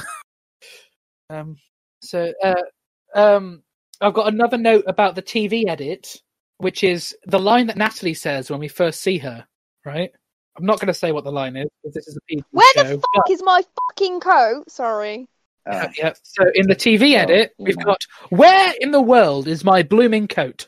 That's so PG. Well, I love it. I love the proper thing, personally. I really want to watch the TV edit. Because I've only got these notes from Richard Curtis on the commentary. So there's a continuity issue with Natalie's hair. Did you pick up on that, Gareth? Not this time. I thought I'd let him off. So I know I was a bit harsh on Richard last time, so I thought, no, I'm not going to go there this time. But no, I genuinely It wasn't until the commentary I noticed that. There's also really bad continuity error with Hugh Grant's tie at the start of the film. When he's first meeting everyone, he actually he's got a completely different tie on between angles. Like one with tiny white spots and one with big white spots. And it's literally just that Hugh Grant went for a nap in between takes and put the wrong tie on. And so they made the continuity guy wear the wrong tie around his neck for a week as punishment. So I like that. Yeah, he meets Natalie's family. We see Keith in his outfit. Is it Keith? Yes. His dad calls her Plumpy. Yeah, which is just irritating. I respect the mum for talking to the Prime Minister and being like, "Can you hurry this up?" Keith will be disappointed. She also calls him David. She does. Yeah, like have they? The mom she does, doesn't she? Yeah. Which Do is you very think they informal met for the at Prime some Minister. point? Because it is a bit weird, but he seems to be the kind of Prime Minister who's like everyone's friend. So maybe that's just a thing. Like he seems a lot more of a down to earth Prime Minister. Yeah, go ahead. I had a conversation with someone just before I met Luke and all that, so it's a bit weird how it came up. And there was a genuine consensus that the best Prime Minister this country ever had was Hugh Grant. I got the feeling on my watch this morning that he ran for Prime Minister as a bit of a lark and actually got elected. And he's not entirely sure how to be a Prime Minister. But he's delightful. He does seem very nice for the job, doesn't he? Compared to... Yeah. The octopus costume's taken me months. 8 is a lot of legs, David. And I do like this. Why don't I give you a lift and then we can talk about this state business in the car. Okay. Lovely. Yes. Thank you. And hold tight. How far is this place? Just round the corner. And then they have their little exchange and she apologizes for what she did with the President of the United States. And Richard Curtis, around this point in the commentary, said that Keith is his favourite actor in the film. He was telling Hugh Grant on the commentary, like, you can learn from this guy. The commentary is great. So anyone who hasn't listened to the commentary, I recommend it because Hugh Grant's also... Colin Firth isn't on the commentary, but Hugh Grant's just hating on Colin Firth for the whole commentary, and it's great. It's How so dare funny. he? How It's very so dare he? clearly kind of a jokey follow up of Bridget Jones kind of taking the mick sort of thing. It's How great dare fun. he? And so it really was just round the corner. And Natalie invites the Prime Minister in to go and see the show from backstage. I do like this brief moment with Jack and Judy, where I say, John's been very mysterious. Where did you two meet? Good. I like that. Oh, and then's the moment with Colin Firth and the taxi. Yeah, at the airport. Because my note just says Colin Firth and the taxi. And Does he moment. fly to France or does he fly to Portugal? Portugal, I think. Yeah, okay. Because they all seem to speak Portuguese, and it's not just her family, so I'd assume it was Portugal. But he was in France before, wasn't he? Yeah. Yeah. I didn't check with the day by day as to how long it would take for him to fly to Portugal, but we're just counting this because it's complicated, and because the film still says it's Christmas Eve. So yeah, we've got that, and I do like the moment with him in the taxi, and I don't know why I hadn't noticed it any time before, because it's a very kind of funny, sweet kind of in a hurry, and then he just still it's the Britishness really. Once again, I don't think you've missed very much, but the Craig recording decided to stop again. We had a bit of issue fiddling around with it, and we're back about now. The actual full recording of this episode is 4.5 hours, so it's kind of understandable why Craig didn't like us. But yeah, I think we're all safe and good and normal now, hopefully. Yeah, so... Sorry. That Completely losing it right now. I've never heard a wheeze before. was the best God. wheeze I've heard in ages, man. Yeah. So, Love I just Actually. can't do this anymore. Love It's Actually, so near Love the end, but Actually. I'm done. I'm done with this Come show. on. I'm out. We've got 10 minutes in. Let's get another 2 in the next 2 hours, Oh. please. I would disconnect for a joke, but that might just stop Craig. Yeah, no. I'm just going to check my So- soundtrack. I don't think we can Over trust the that. recording. Should we just start from the top? Oh, man. So retake. Major, what time is it for you right now, by the way? 1:55 p.m. I'm doing great. Bro. When It's that- 9:55. 10. Yeah, I'm like pretty. stuck- I'm stuck in the middle at oh, sorry, carry on. 4:55. I'm stuck in the middle at 4:55. I'm Lucky I'm you! probably- I I'm- need a shower. I'm good till midnight, guys. That's. I I'm don't good know. till whenever. It's just I do need a shower. Luckily, we can't smell you. I remember the weirdness of doing the MXM at Home convention, because the whole convention was great, but it was 7 p.m. till 5 a.m. for me, Yeah, that's and it was so okay. strange because the entire course of the convention was everyone going about the entirety of their day. So everyone was just getting up, they were having breakfast, they were having lunch, they were having dinner, and there was just me there with coffee and snacks, and I was like, I've done my whole day. I'm just sat here. So should we go straight to the concert? I think we should just talk about the concert. Yeah. Come on, let's get straight into the console. Sounds So, good. Concert. So at the very start, before James watched this film, yesterday, Hello. I sent James a message with a screenshot of 2 of my notes saying, no context, here's part of my notes for what we're talking about. And it was, Scarlett Curtis is lobster number 2, and the sentence, the phrase, Spider-Man King. Still And you disappointed. were bitterly disappointed about am. Spider-Man I King. am. I really wanted, I don't know if you guys have watched Bad Education, but there's the part where they're running for class president, and one of them is just dressed up in this really baggy Spider-Man costume. I really wanted that, but just him with a crown on, and I had such high expectations.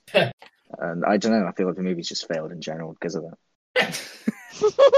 The thing is, Spider-Man King is one of my favourite gags in this film. I love it. I just wanted a proper Because Spider-Man it King. feels just like the kind of, you can picture the conversation with that kid and his parents. You're going to be a king. I don't want to be a king. I want to be Spider-Man. Well, okay, well I'll paint your face like Spider-Man then, but you've got to dress in that king costume. Yeah. And it's the whole homemade feel where there's no fixed style. Everyone's costumes have been made from home. You've got some who've got amazing grand costumes. You've got some who've just got a bit of papier-mâché. And then you got Spider-Man King. Yeah, who's a legend. So as I said, Scarlett Curtis is lobster number 2. That's Richard Curtis's daughter. She's also now a really successful feminist activist and writer. I like the song. Let's all sing it. Catch a falling star and put it in your pocket. Save it for a rainy day. Catch a falling star and put it in your pocket. Never let it fade away. I'm doing a dance to it. Never let it fade away. Never let it fade away. I'm going to have fun editing that. Yeah, good luck. I love how the singer didn't join in though. Yeah, you've... Singing is my life, and I didn't even join in. Well, Lara, I think that means that you have to do the whole of the next song on your own. Oh. Wait, what's the whole of the next song? That'd be the Mariah Carey one that gets us pulled. You're hilarious. Oh, I've got a lot of notes for the Mariah. So we'll go straight to Mariah Carey song. No. 200 girls were auditioned to play Joanna. And apparently, although I believe some of you are disagreeing with me, Olivia Olson was so good that they had to add in breaths in order to make it sound more like she was a child, as it was unbelievable. No offense, right? Okay, Oh, granted, the performance was great. The vocals, right, they were okay. I'm sorry, I'm so picky with vocals because obviously I You should take hear my music. covers of Sanctuary by Joji then. Let's make the comparison then. Let's compare it to. Let's compare it to Lara. You compare it to secondary school stuff, Sorry. but she is a primary school student. And yeah, Laura, I feel like your claims aren't allowed until we've heard your version. Yeah, Laura. Yeah, Laura. Let's go. Do I have to actually? Guest star just killed the co-host. Guest star. I was gonna say no, but the fact that you just asked that as if you had to and you were part way into giving in makes me say yes. Oh no, what have I done for myself? What the fuck? Okay, right. She can't sing, she needs a shower. Well, what part do you want me to sing? The whole thing. The part that's whole not thing. copyrighted. Everything Olivia Olsen did. I can't remember what she did. I'll just do like a small part of it. Do a small part. And the piano, and the guitar. I'm really embarrassed now. Okay, we will make the noises of the instruments. Alright. So, I don't want a lot for Christmas. There is just one thing I need. I don't care about the presents underneath the Christmas tree. I just want you for my own, more than you could ever know. Make my wish come true. All I want for Christmas is you. Okay, that was actually really good. Yeah. Credit the sound editor as the moment where Sam lifts his finger to point to his dad, to do the thing with his dad. He has the cymbals still playing, but the drums cut out because he can't be playing the drums while he's lifting his finger. Yeah. So, to the sound editor. There was going to be a love story. I don't know whether it was filmed or what it was between two of the teachers. Oh, Mandy and Adam. Okay. Oh, Adam. Don't know who they are, but they're apparently in that scene. And my favourite note, and actually bits in the entire film, I think, takes place during this song, which is Sam's face at the "All I Want for Christmas Is You" when she points at him, and then he smiles. Oh, I feel his pain. I have teared up multiple times at that moment because how happy he looks, and then So apparently one of the kids who's in the song went deaf for a while because he was too close to the cymbals. Damn. So I think what we have to talk about is this scene between Karen and Harry. I think it's the best scene in the whole film for me. For the emotion in that, I think it's the best performance. Mm-hmm. I'm gonna read it out. I'm gonna read it out in two different voices. They're not gonna sound anything like the characters, but I'm gonna do two different voices at this scene. Absolutely no idea. I mean, can you imagine? I'll see you later. All right, bye. Tell me, if you were in my position, what would you do? What position's that? Imagine your husband bought a gold necklace and come Christmas gave it to someone else. Oh, Karen. Would you wait around and find out? And if someone says good night and she goes, night, darling, happy Christmas. Would you wait around and find out if it's just a necklace? Or if it's sex and a necklace? Or worst of all, if it's a necklace and love? Would you stay, knowing life would always be that little bit worse? Or would you cut and run? Oh, I'm so in the wrong. A classic fool. Yes, but you also made a fool out of me. You've made the life I lead foolish, too. Darlings. Oh, darlings. Oh, you were so wonderful. My little lobster. You were so, what's that word? Orange. Come on, I've got treats at home. Dad's coming. It's literally my note next to that scene is just you horrible man. Please, when he says I'm so in the wrong, the classic fool, it's like he wants us to pity him. To be honest, I'm definitely giving that him. When I heard really. halfway through that, Luke, I genuinely thought you were going to break into always look on the bright side of life. Some things in life are bad. Can really make you mad. It worked. It could have worked. It would. I didn't realise I was doing Eric Idle's voice, but it sounded like your female voice kind of sounded like what's his name? The guy who plays Alfred in The Dark Knight. Michael Caine. Michael Caine, yeah. Did it? Okay. Some men Well, want to see the world say it. Incidentally, next week I'm guesting on a podcast about the Muppets Christmas Carol, so I'll just pull out my Michael Caine voice that I apparently now have. Dude, save a line from Batman. Some men just want I don't know a line from Batman. Say Some men just want to watch. Can you World type it burn. into the chat? I can't. Sometimes I just want. Alright. Okay. Sometimes I just. Oh, hang on. Type it out just to so sure I get it right. Can I just say briefly, while we were reading that horrible chapter in English of the sex scene in Handmaid's Tale, me and the person next to me just decided that the best way to do it would be if we changed accent every paragraph.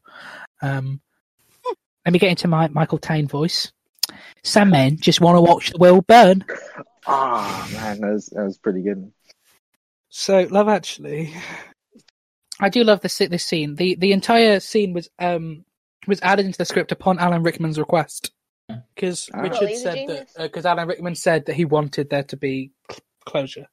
But I don't feel there's closure because I don't know at the end if they're still together or not. I guess it's more of a subjective thing, really. I think I think that still works. But he wanted there to be some conversation after. If we ended on the Joni Mitchell, it would have been weird. This is better than ending on Joni Mitchell. You wanted her to confront him in some way. Yeah. So I wanted better lines out of Alan Rickman. Yes. I want a real apology. You could give Alan Rickman one-worded lines, and he could literally knock down a wall by saying them. I'm sorry. So we've got Daniel and Sam. We've got the whole scene where he says, "Sammy, fantastic show, classic drumming, son. Thanks. Plan didn't work though. Tell her then.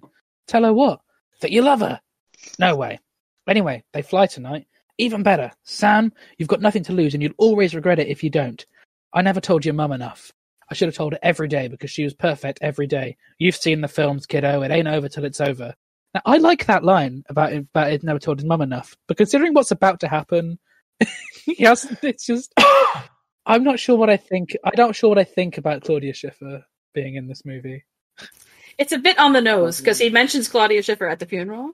So it's That's a little the bit joke, like I think. it is a joke, but it's a little on the nose. It could be a little more subtle. I watched it way more times. Looked like Claudia Schiffer instead of Claudia Schiffer. Well, that herself. was the original plan. The script said someone who looks like Claudia Schiffer, but they ended up actually getting Claudia Schiffer. I'll admit, until like this year, I didn't know that was Claudia Schiffer. I didn't know what Claudia Schiffer looked like. I was sensing you were going to say the same, James. It was only doing this show that I actually Googled who's Claudia Schiffer, and I was like, oh, it's her from the end.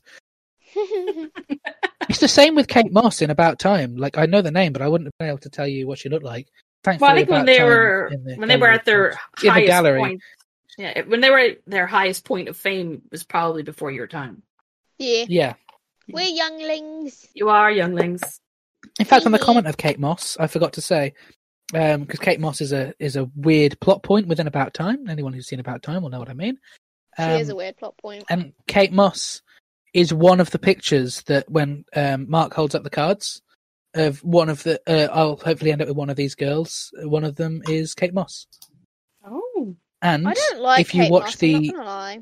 If you watch Red Nose Day, actually, the Red Nose Day mini sequel, he actually ends up with Kate Moss. Nice. Which, if that was an actual sequel, that would be on the nose, but it's a comic relief special, and I'm like, yeah, it's funny.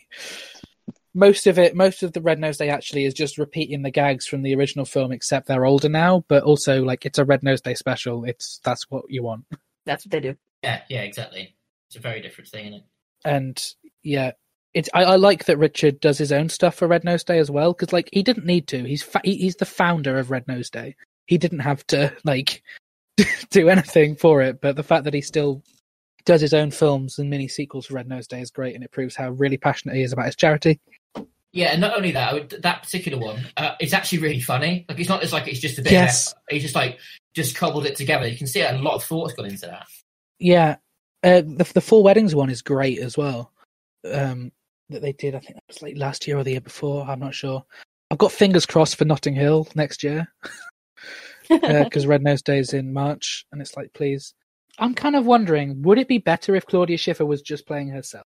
Is it weird that it's someone who looks like Claudia Schiffer but isn't Claudia Schiffer, or should Claudia Schiffer have just been playing herself? Well, I mean, would you really get Claudia Schiffer walking through a school? Exactly, that's kind of my... Would you really get the Prime Minister walking through a school? Yes. Well, if he's played by Hugh Grant, then yes. I mean, you know, have you seen About a Boy?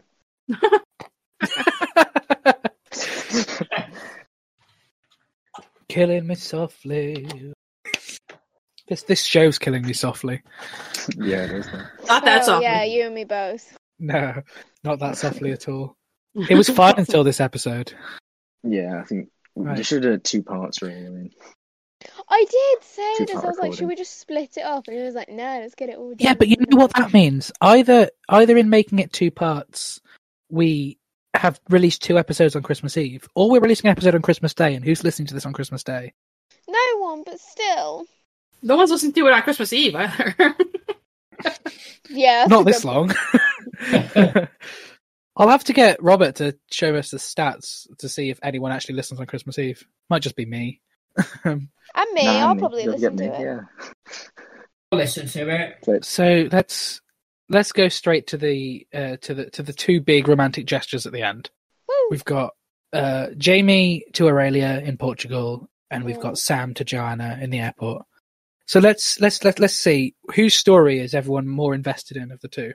I think I'm more invested in Jamie and Aurelia. Yeah, I think now Yeah, actually me if you didn't cheat, Yeah. I mean, 2 kids who are like, "Oh, I love you," like, exactly, yeah. whatever. Who cares? You guys don't know why. Okay, I genuinely thought everyone would say Sam. I'm really invested No, in I'm Sam. with them on this one because they're just yeah, kids and like who gives a damn Gareth? about kids? Exactly. What do you? To be honest, because I was going to be awkward, I was more, maybe because I'm just a bit immature myself, but I was more hooked on Sam, if I'm honest. Yeah, for me, it's not necessarily.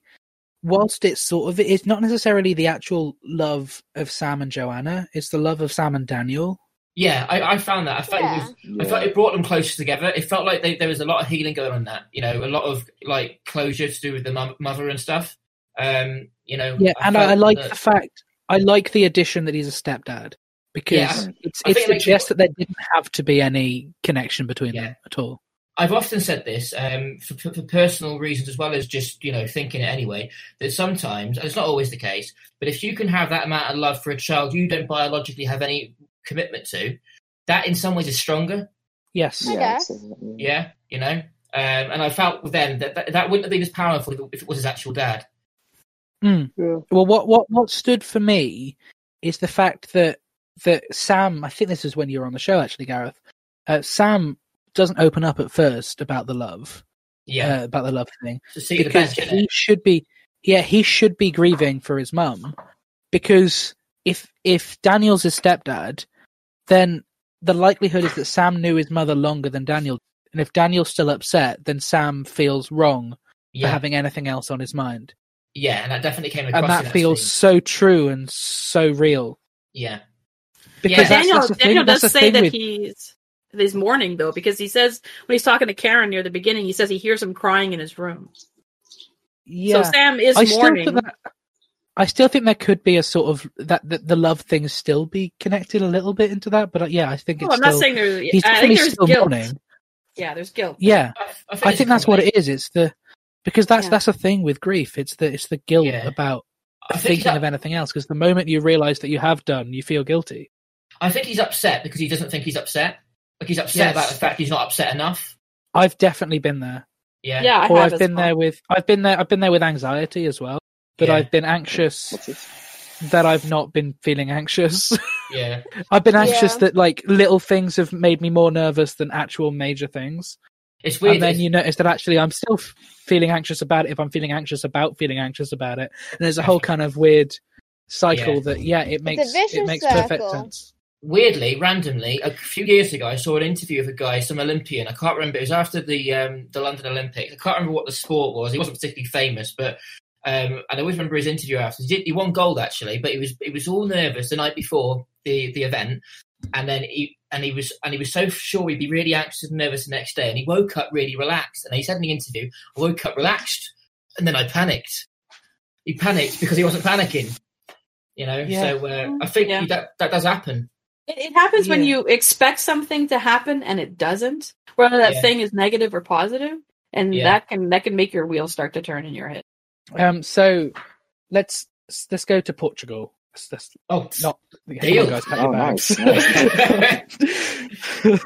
I didn't know there was these kind of perks with this podcast.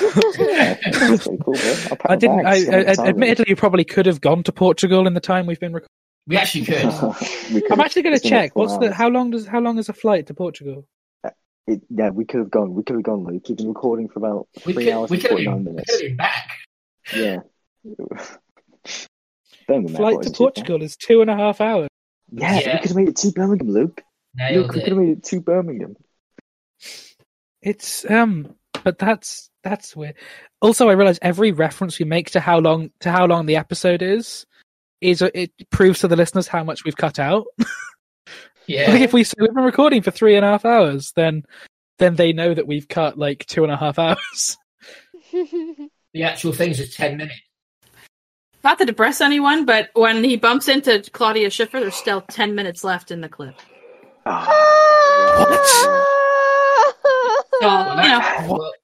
Move along. That's killed the morale. I'm just saying, we should, move along. To be kind of fun about it, though, when the actual whole clip ends, the piece of music that starts playing is the same as our end music for this show. So. Oh yes, because that makes me feel so much better. Everything's so brilliant. No, it just means that when we get to that scene, we can cue our end music, and it'll be God Only Knows, like in the film, and it'll be lovely. Luke, I don't know if you're trying to make me feel better, but it's not working. I don't even know anymore. So Jamie goes to Portugal just because. Why the heck not? He's a rich middle class man. You can go to Portugal if you want, in the spur of a moment. Of course, on Christmas Eve. Yeah, there's plenty of seats left on Christmas Eve. Oh, it'd be. I kind of wish that they'd met that's like Sam and Jamie had met in the airport. Just like a moment of them like crossing paths. Yeah, because his flight was from London to New York, and then New York to Portugal. Oh no, he's not. So he's. I do like the. I do like the whole exchange where like at first they think he's proposing to the other daughter and that he wants to sell her, and then it's the other thing. Father was about to sell Aurelia as a slave to this Englishman. You better not say. And there's a whole like exchange, and then so we've got Daniel and Sam at the airport gate. Guardian Angel Rufus appears and holds up the queue. There was going to be a scene just after this where Rowan Atkinson just mysteriously disappeared. I would have loved that. I don't think it makes a lick of sense, but I would have loved it. One thing I like... No, just carry on. Your point would be more valid than mine. You carry on. Well, one thing I like, because the two stories that we're focusing on now are Sam and Jamie, and the one thing I like is that both of our lead characters are being followed by a group of people.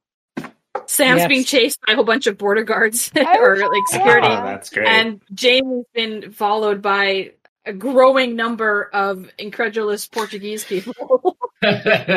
Yeah, so apparently that Thomas Sangster, well, his stunt double, did a ton of gymnastics that were originally in the film, but because they didn't establish at any point.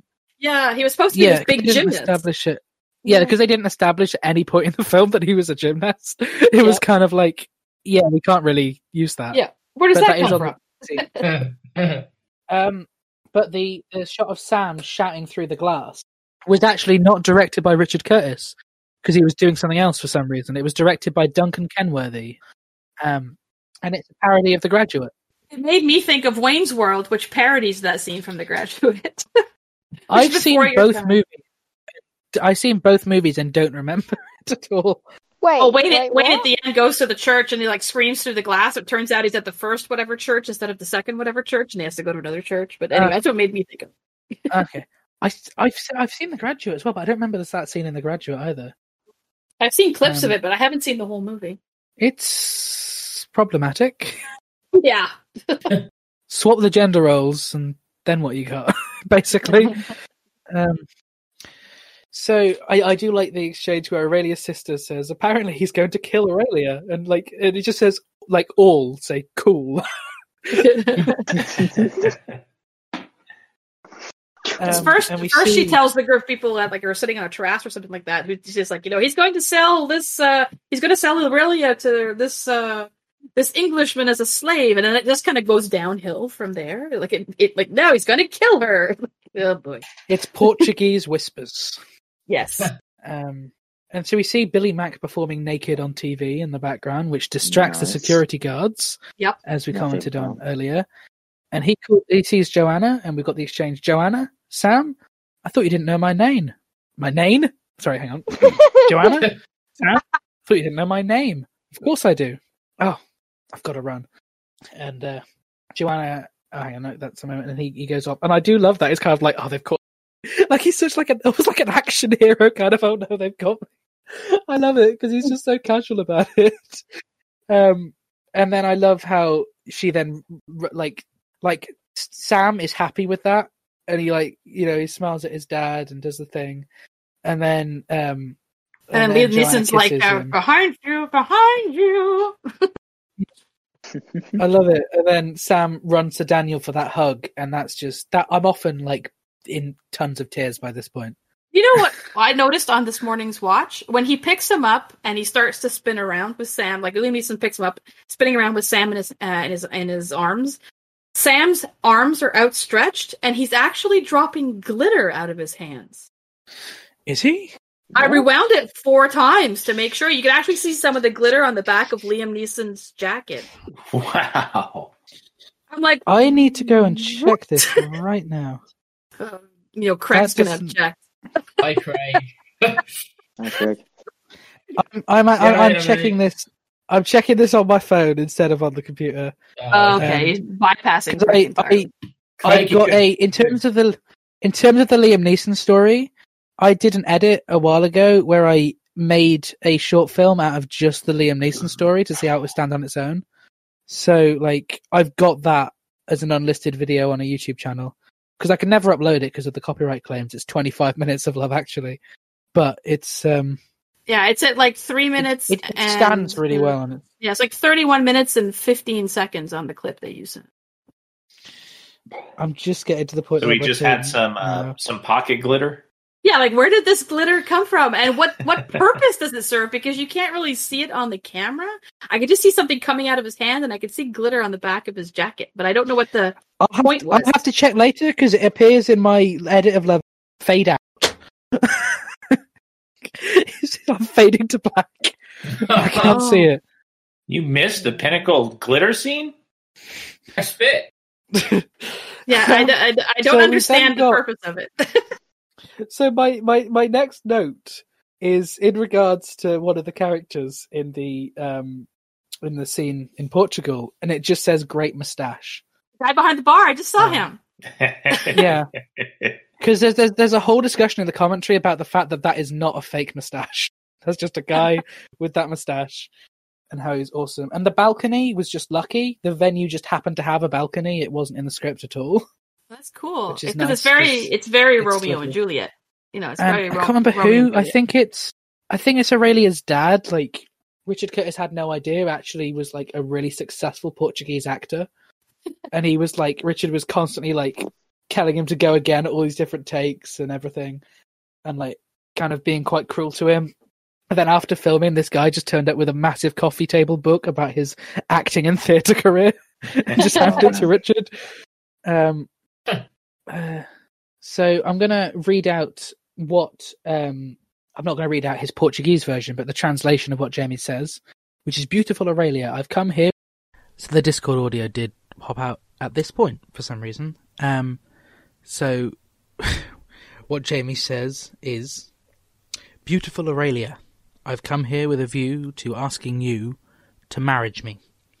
I know I seems an insane person because I hardly knows you, but sometimes things are so transparency. They don't need evidential proof. And I will inhabit here, or you can inhabit with me in England." I should say he says that in Portuguese. This what I'm saying is what's subtitled. And Aurelia's sister says, "Definitely go for England, girl. You'll meet Prince William, then you can marry him instead." So, and around this point, we get the series of notes in the music before God Only Knows plays. And it's the exact same series of notes in the score as the first time when they kissed by the motorway, which is nice, lovely. Oh, that's great. Once again, that's not my own thing. That was in the commentary. And then we hear "God Only Knows" by the Beach Boys.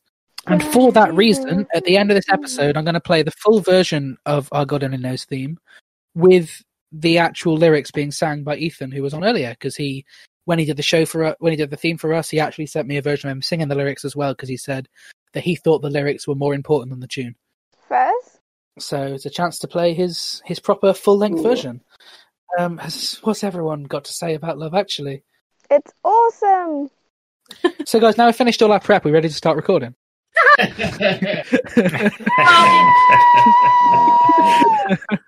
In like typical movie podcast fashion, we've gone like 3 times longer than the length of the actual movie. Obviously, a lot has been edited out to the fact that we're now just about the same length as the movie. Yes, we have, haven't we? Yeah. Oh. To be fair, we could have got I've been a awake flight to Portugal. We could have got a flight to Portugal, and we could have watched Love Actually in its entirety on the plane. Exactly. All together. And we could probably on our way to Minnesota to meet Colin as well in that American bar. Yeah. Minnesota? I think you mean Wisconsin, though. Wisconsin, it's both, isn't it? What? No, it's Milwaukee. Milwaukee, that's it. I'm tired. It's 11:07. I'm hungry been to Milwaukee. again. It's a nice town. I've gone. You know when you've been awake for so long after a meal that you become hungry again? Yes. Yeah. Yes. Right. Definitely there. So, have we got any final notes on Love Actually or on this show? Actually, I do have a slight problem with it, and I just want to cause a little bit of controversy. Sure, right? I probably agree with you. All right, I like my movies to be very gritty and grounded and realistic, with a bit of fantasy mixed in, right? Which is why like Tarantino. Yes. Gritty and grounded and realistic. Yep. A bit of fantasy. Right. Now, my problem with this is that not everyone really gets a happy ending, and this movie just kind of feels like it's just like, hey, you get a happy ending. Hey, you went to America and got a happy ending. You get a happy ending. Everyone gets a happy ending. I've not had a happy Sarah and Carl don't end up happy. I don't think it's subjective. Yeah, I don't think Karen and Alan Rickman Karen help. It's subjective. If you want Harry, them to stay together, they stay together. If you don't want them to stay together, they get a divorce and they share the kids. There you go. That's how I read it. Yeah, but it's Christmas. Rom-coms aren't my area really. Not my favourite kind of films. But Love Actually for me is probably if I have to watch any film of that kind, Love Actually be the first thing on my list. Yeah, agreed. Well, for me, rom-coms no. Richard Curtis movies way yes. I don't know. I feel like his stand so separately to the rest of romantic comedy cinema. That's probably why I like it. After watching that, I really have appreciation Notting for Richard Curtis. Is beautiful. Notting Hill is a great movie. Yesterday is a great movie. About Time is a great movie. It certainly helps the fact that he's a good writer, Yeah. I didn't know Yesterday was actually by him until recently. Yeah. He also created Mr. Bean, so shout out for that. That's shout amazing. out to Mr. Bean. Comic Relief is a great charity. If you're looking at anyone who's contributed to British cinema, you'll struggle to find someone, certainly from a writing perspective, would be him. I think in the area that Richard Curtis is in, I don't think anyone can touch him. I don't think anyone would. No, it's if anyone ever compared any of my films in the tiniest way to a Richard Curtis movie, I would be flattered for years.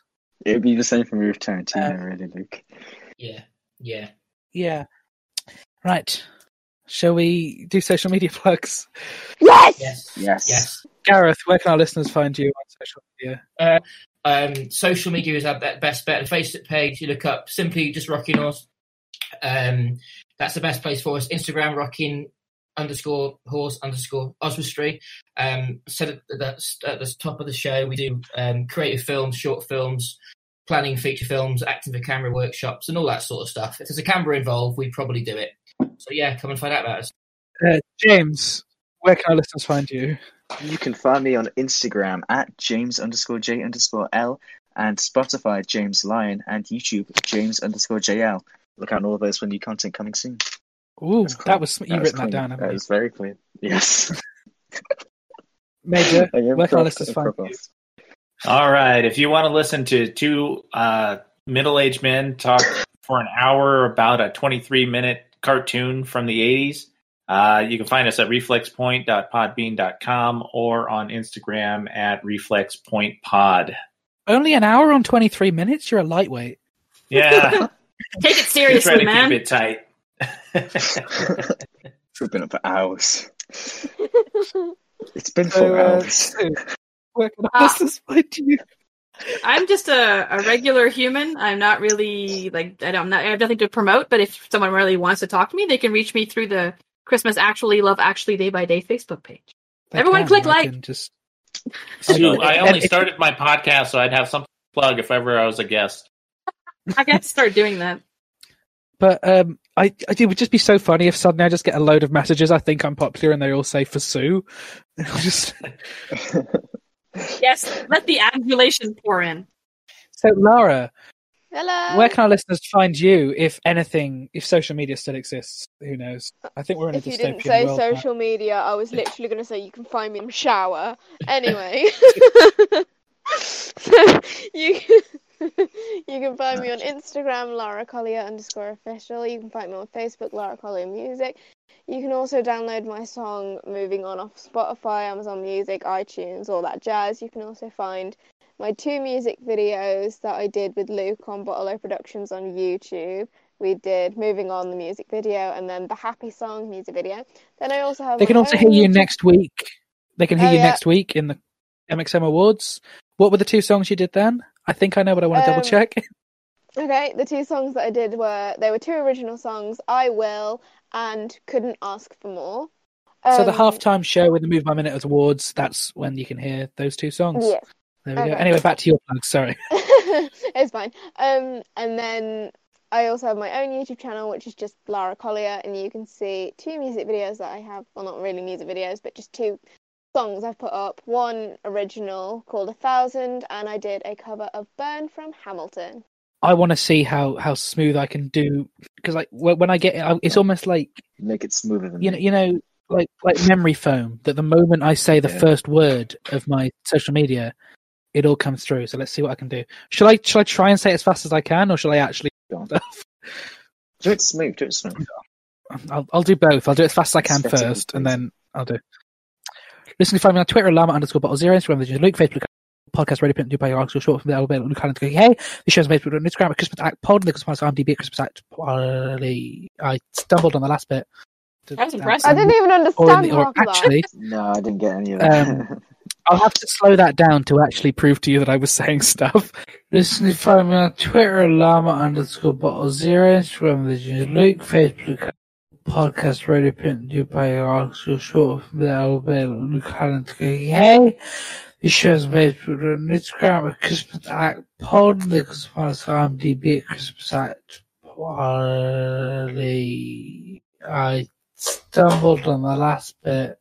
But are you talking about the symptoms of your podcast? Like a prescription commercial? The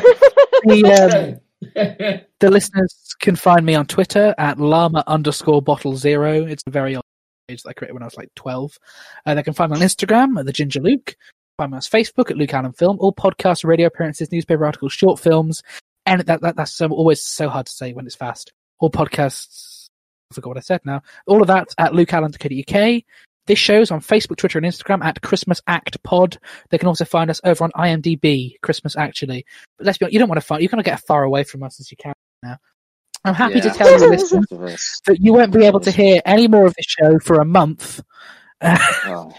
When we'll be back briefly to talk about the airport scene. It's going to take them a month to listen to the show. We're good.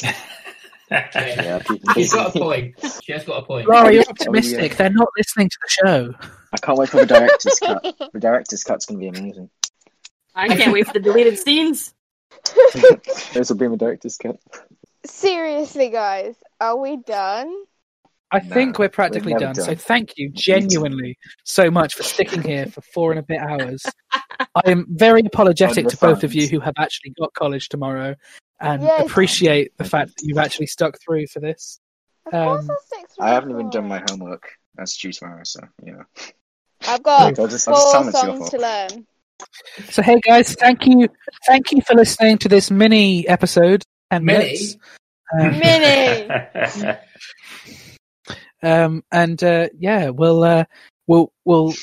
play ourselves off with the sounds of Ethan O'Mahony singing "God Only Knows" by the Beach Boys. Cheerio. That sounded so weird, whispering cheerio.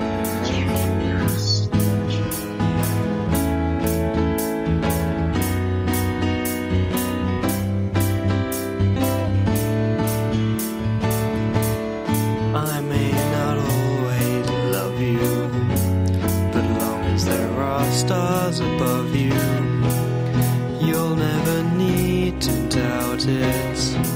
I'll make you so sure about it. God only knows what I'd be without you. And if you should ever leave me, well, life will still go on, believe me. The world could show nothing to me, so what good would living do me? God only knows where I'd be without you.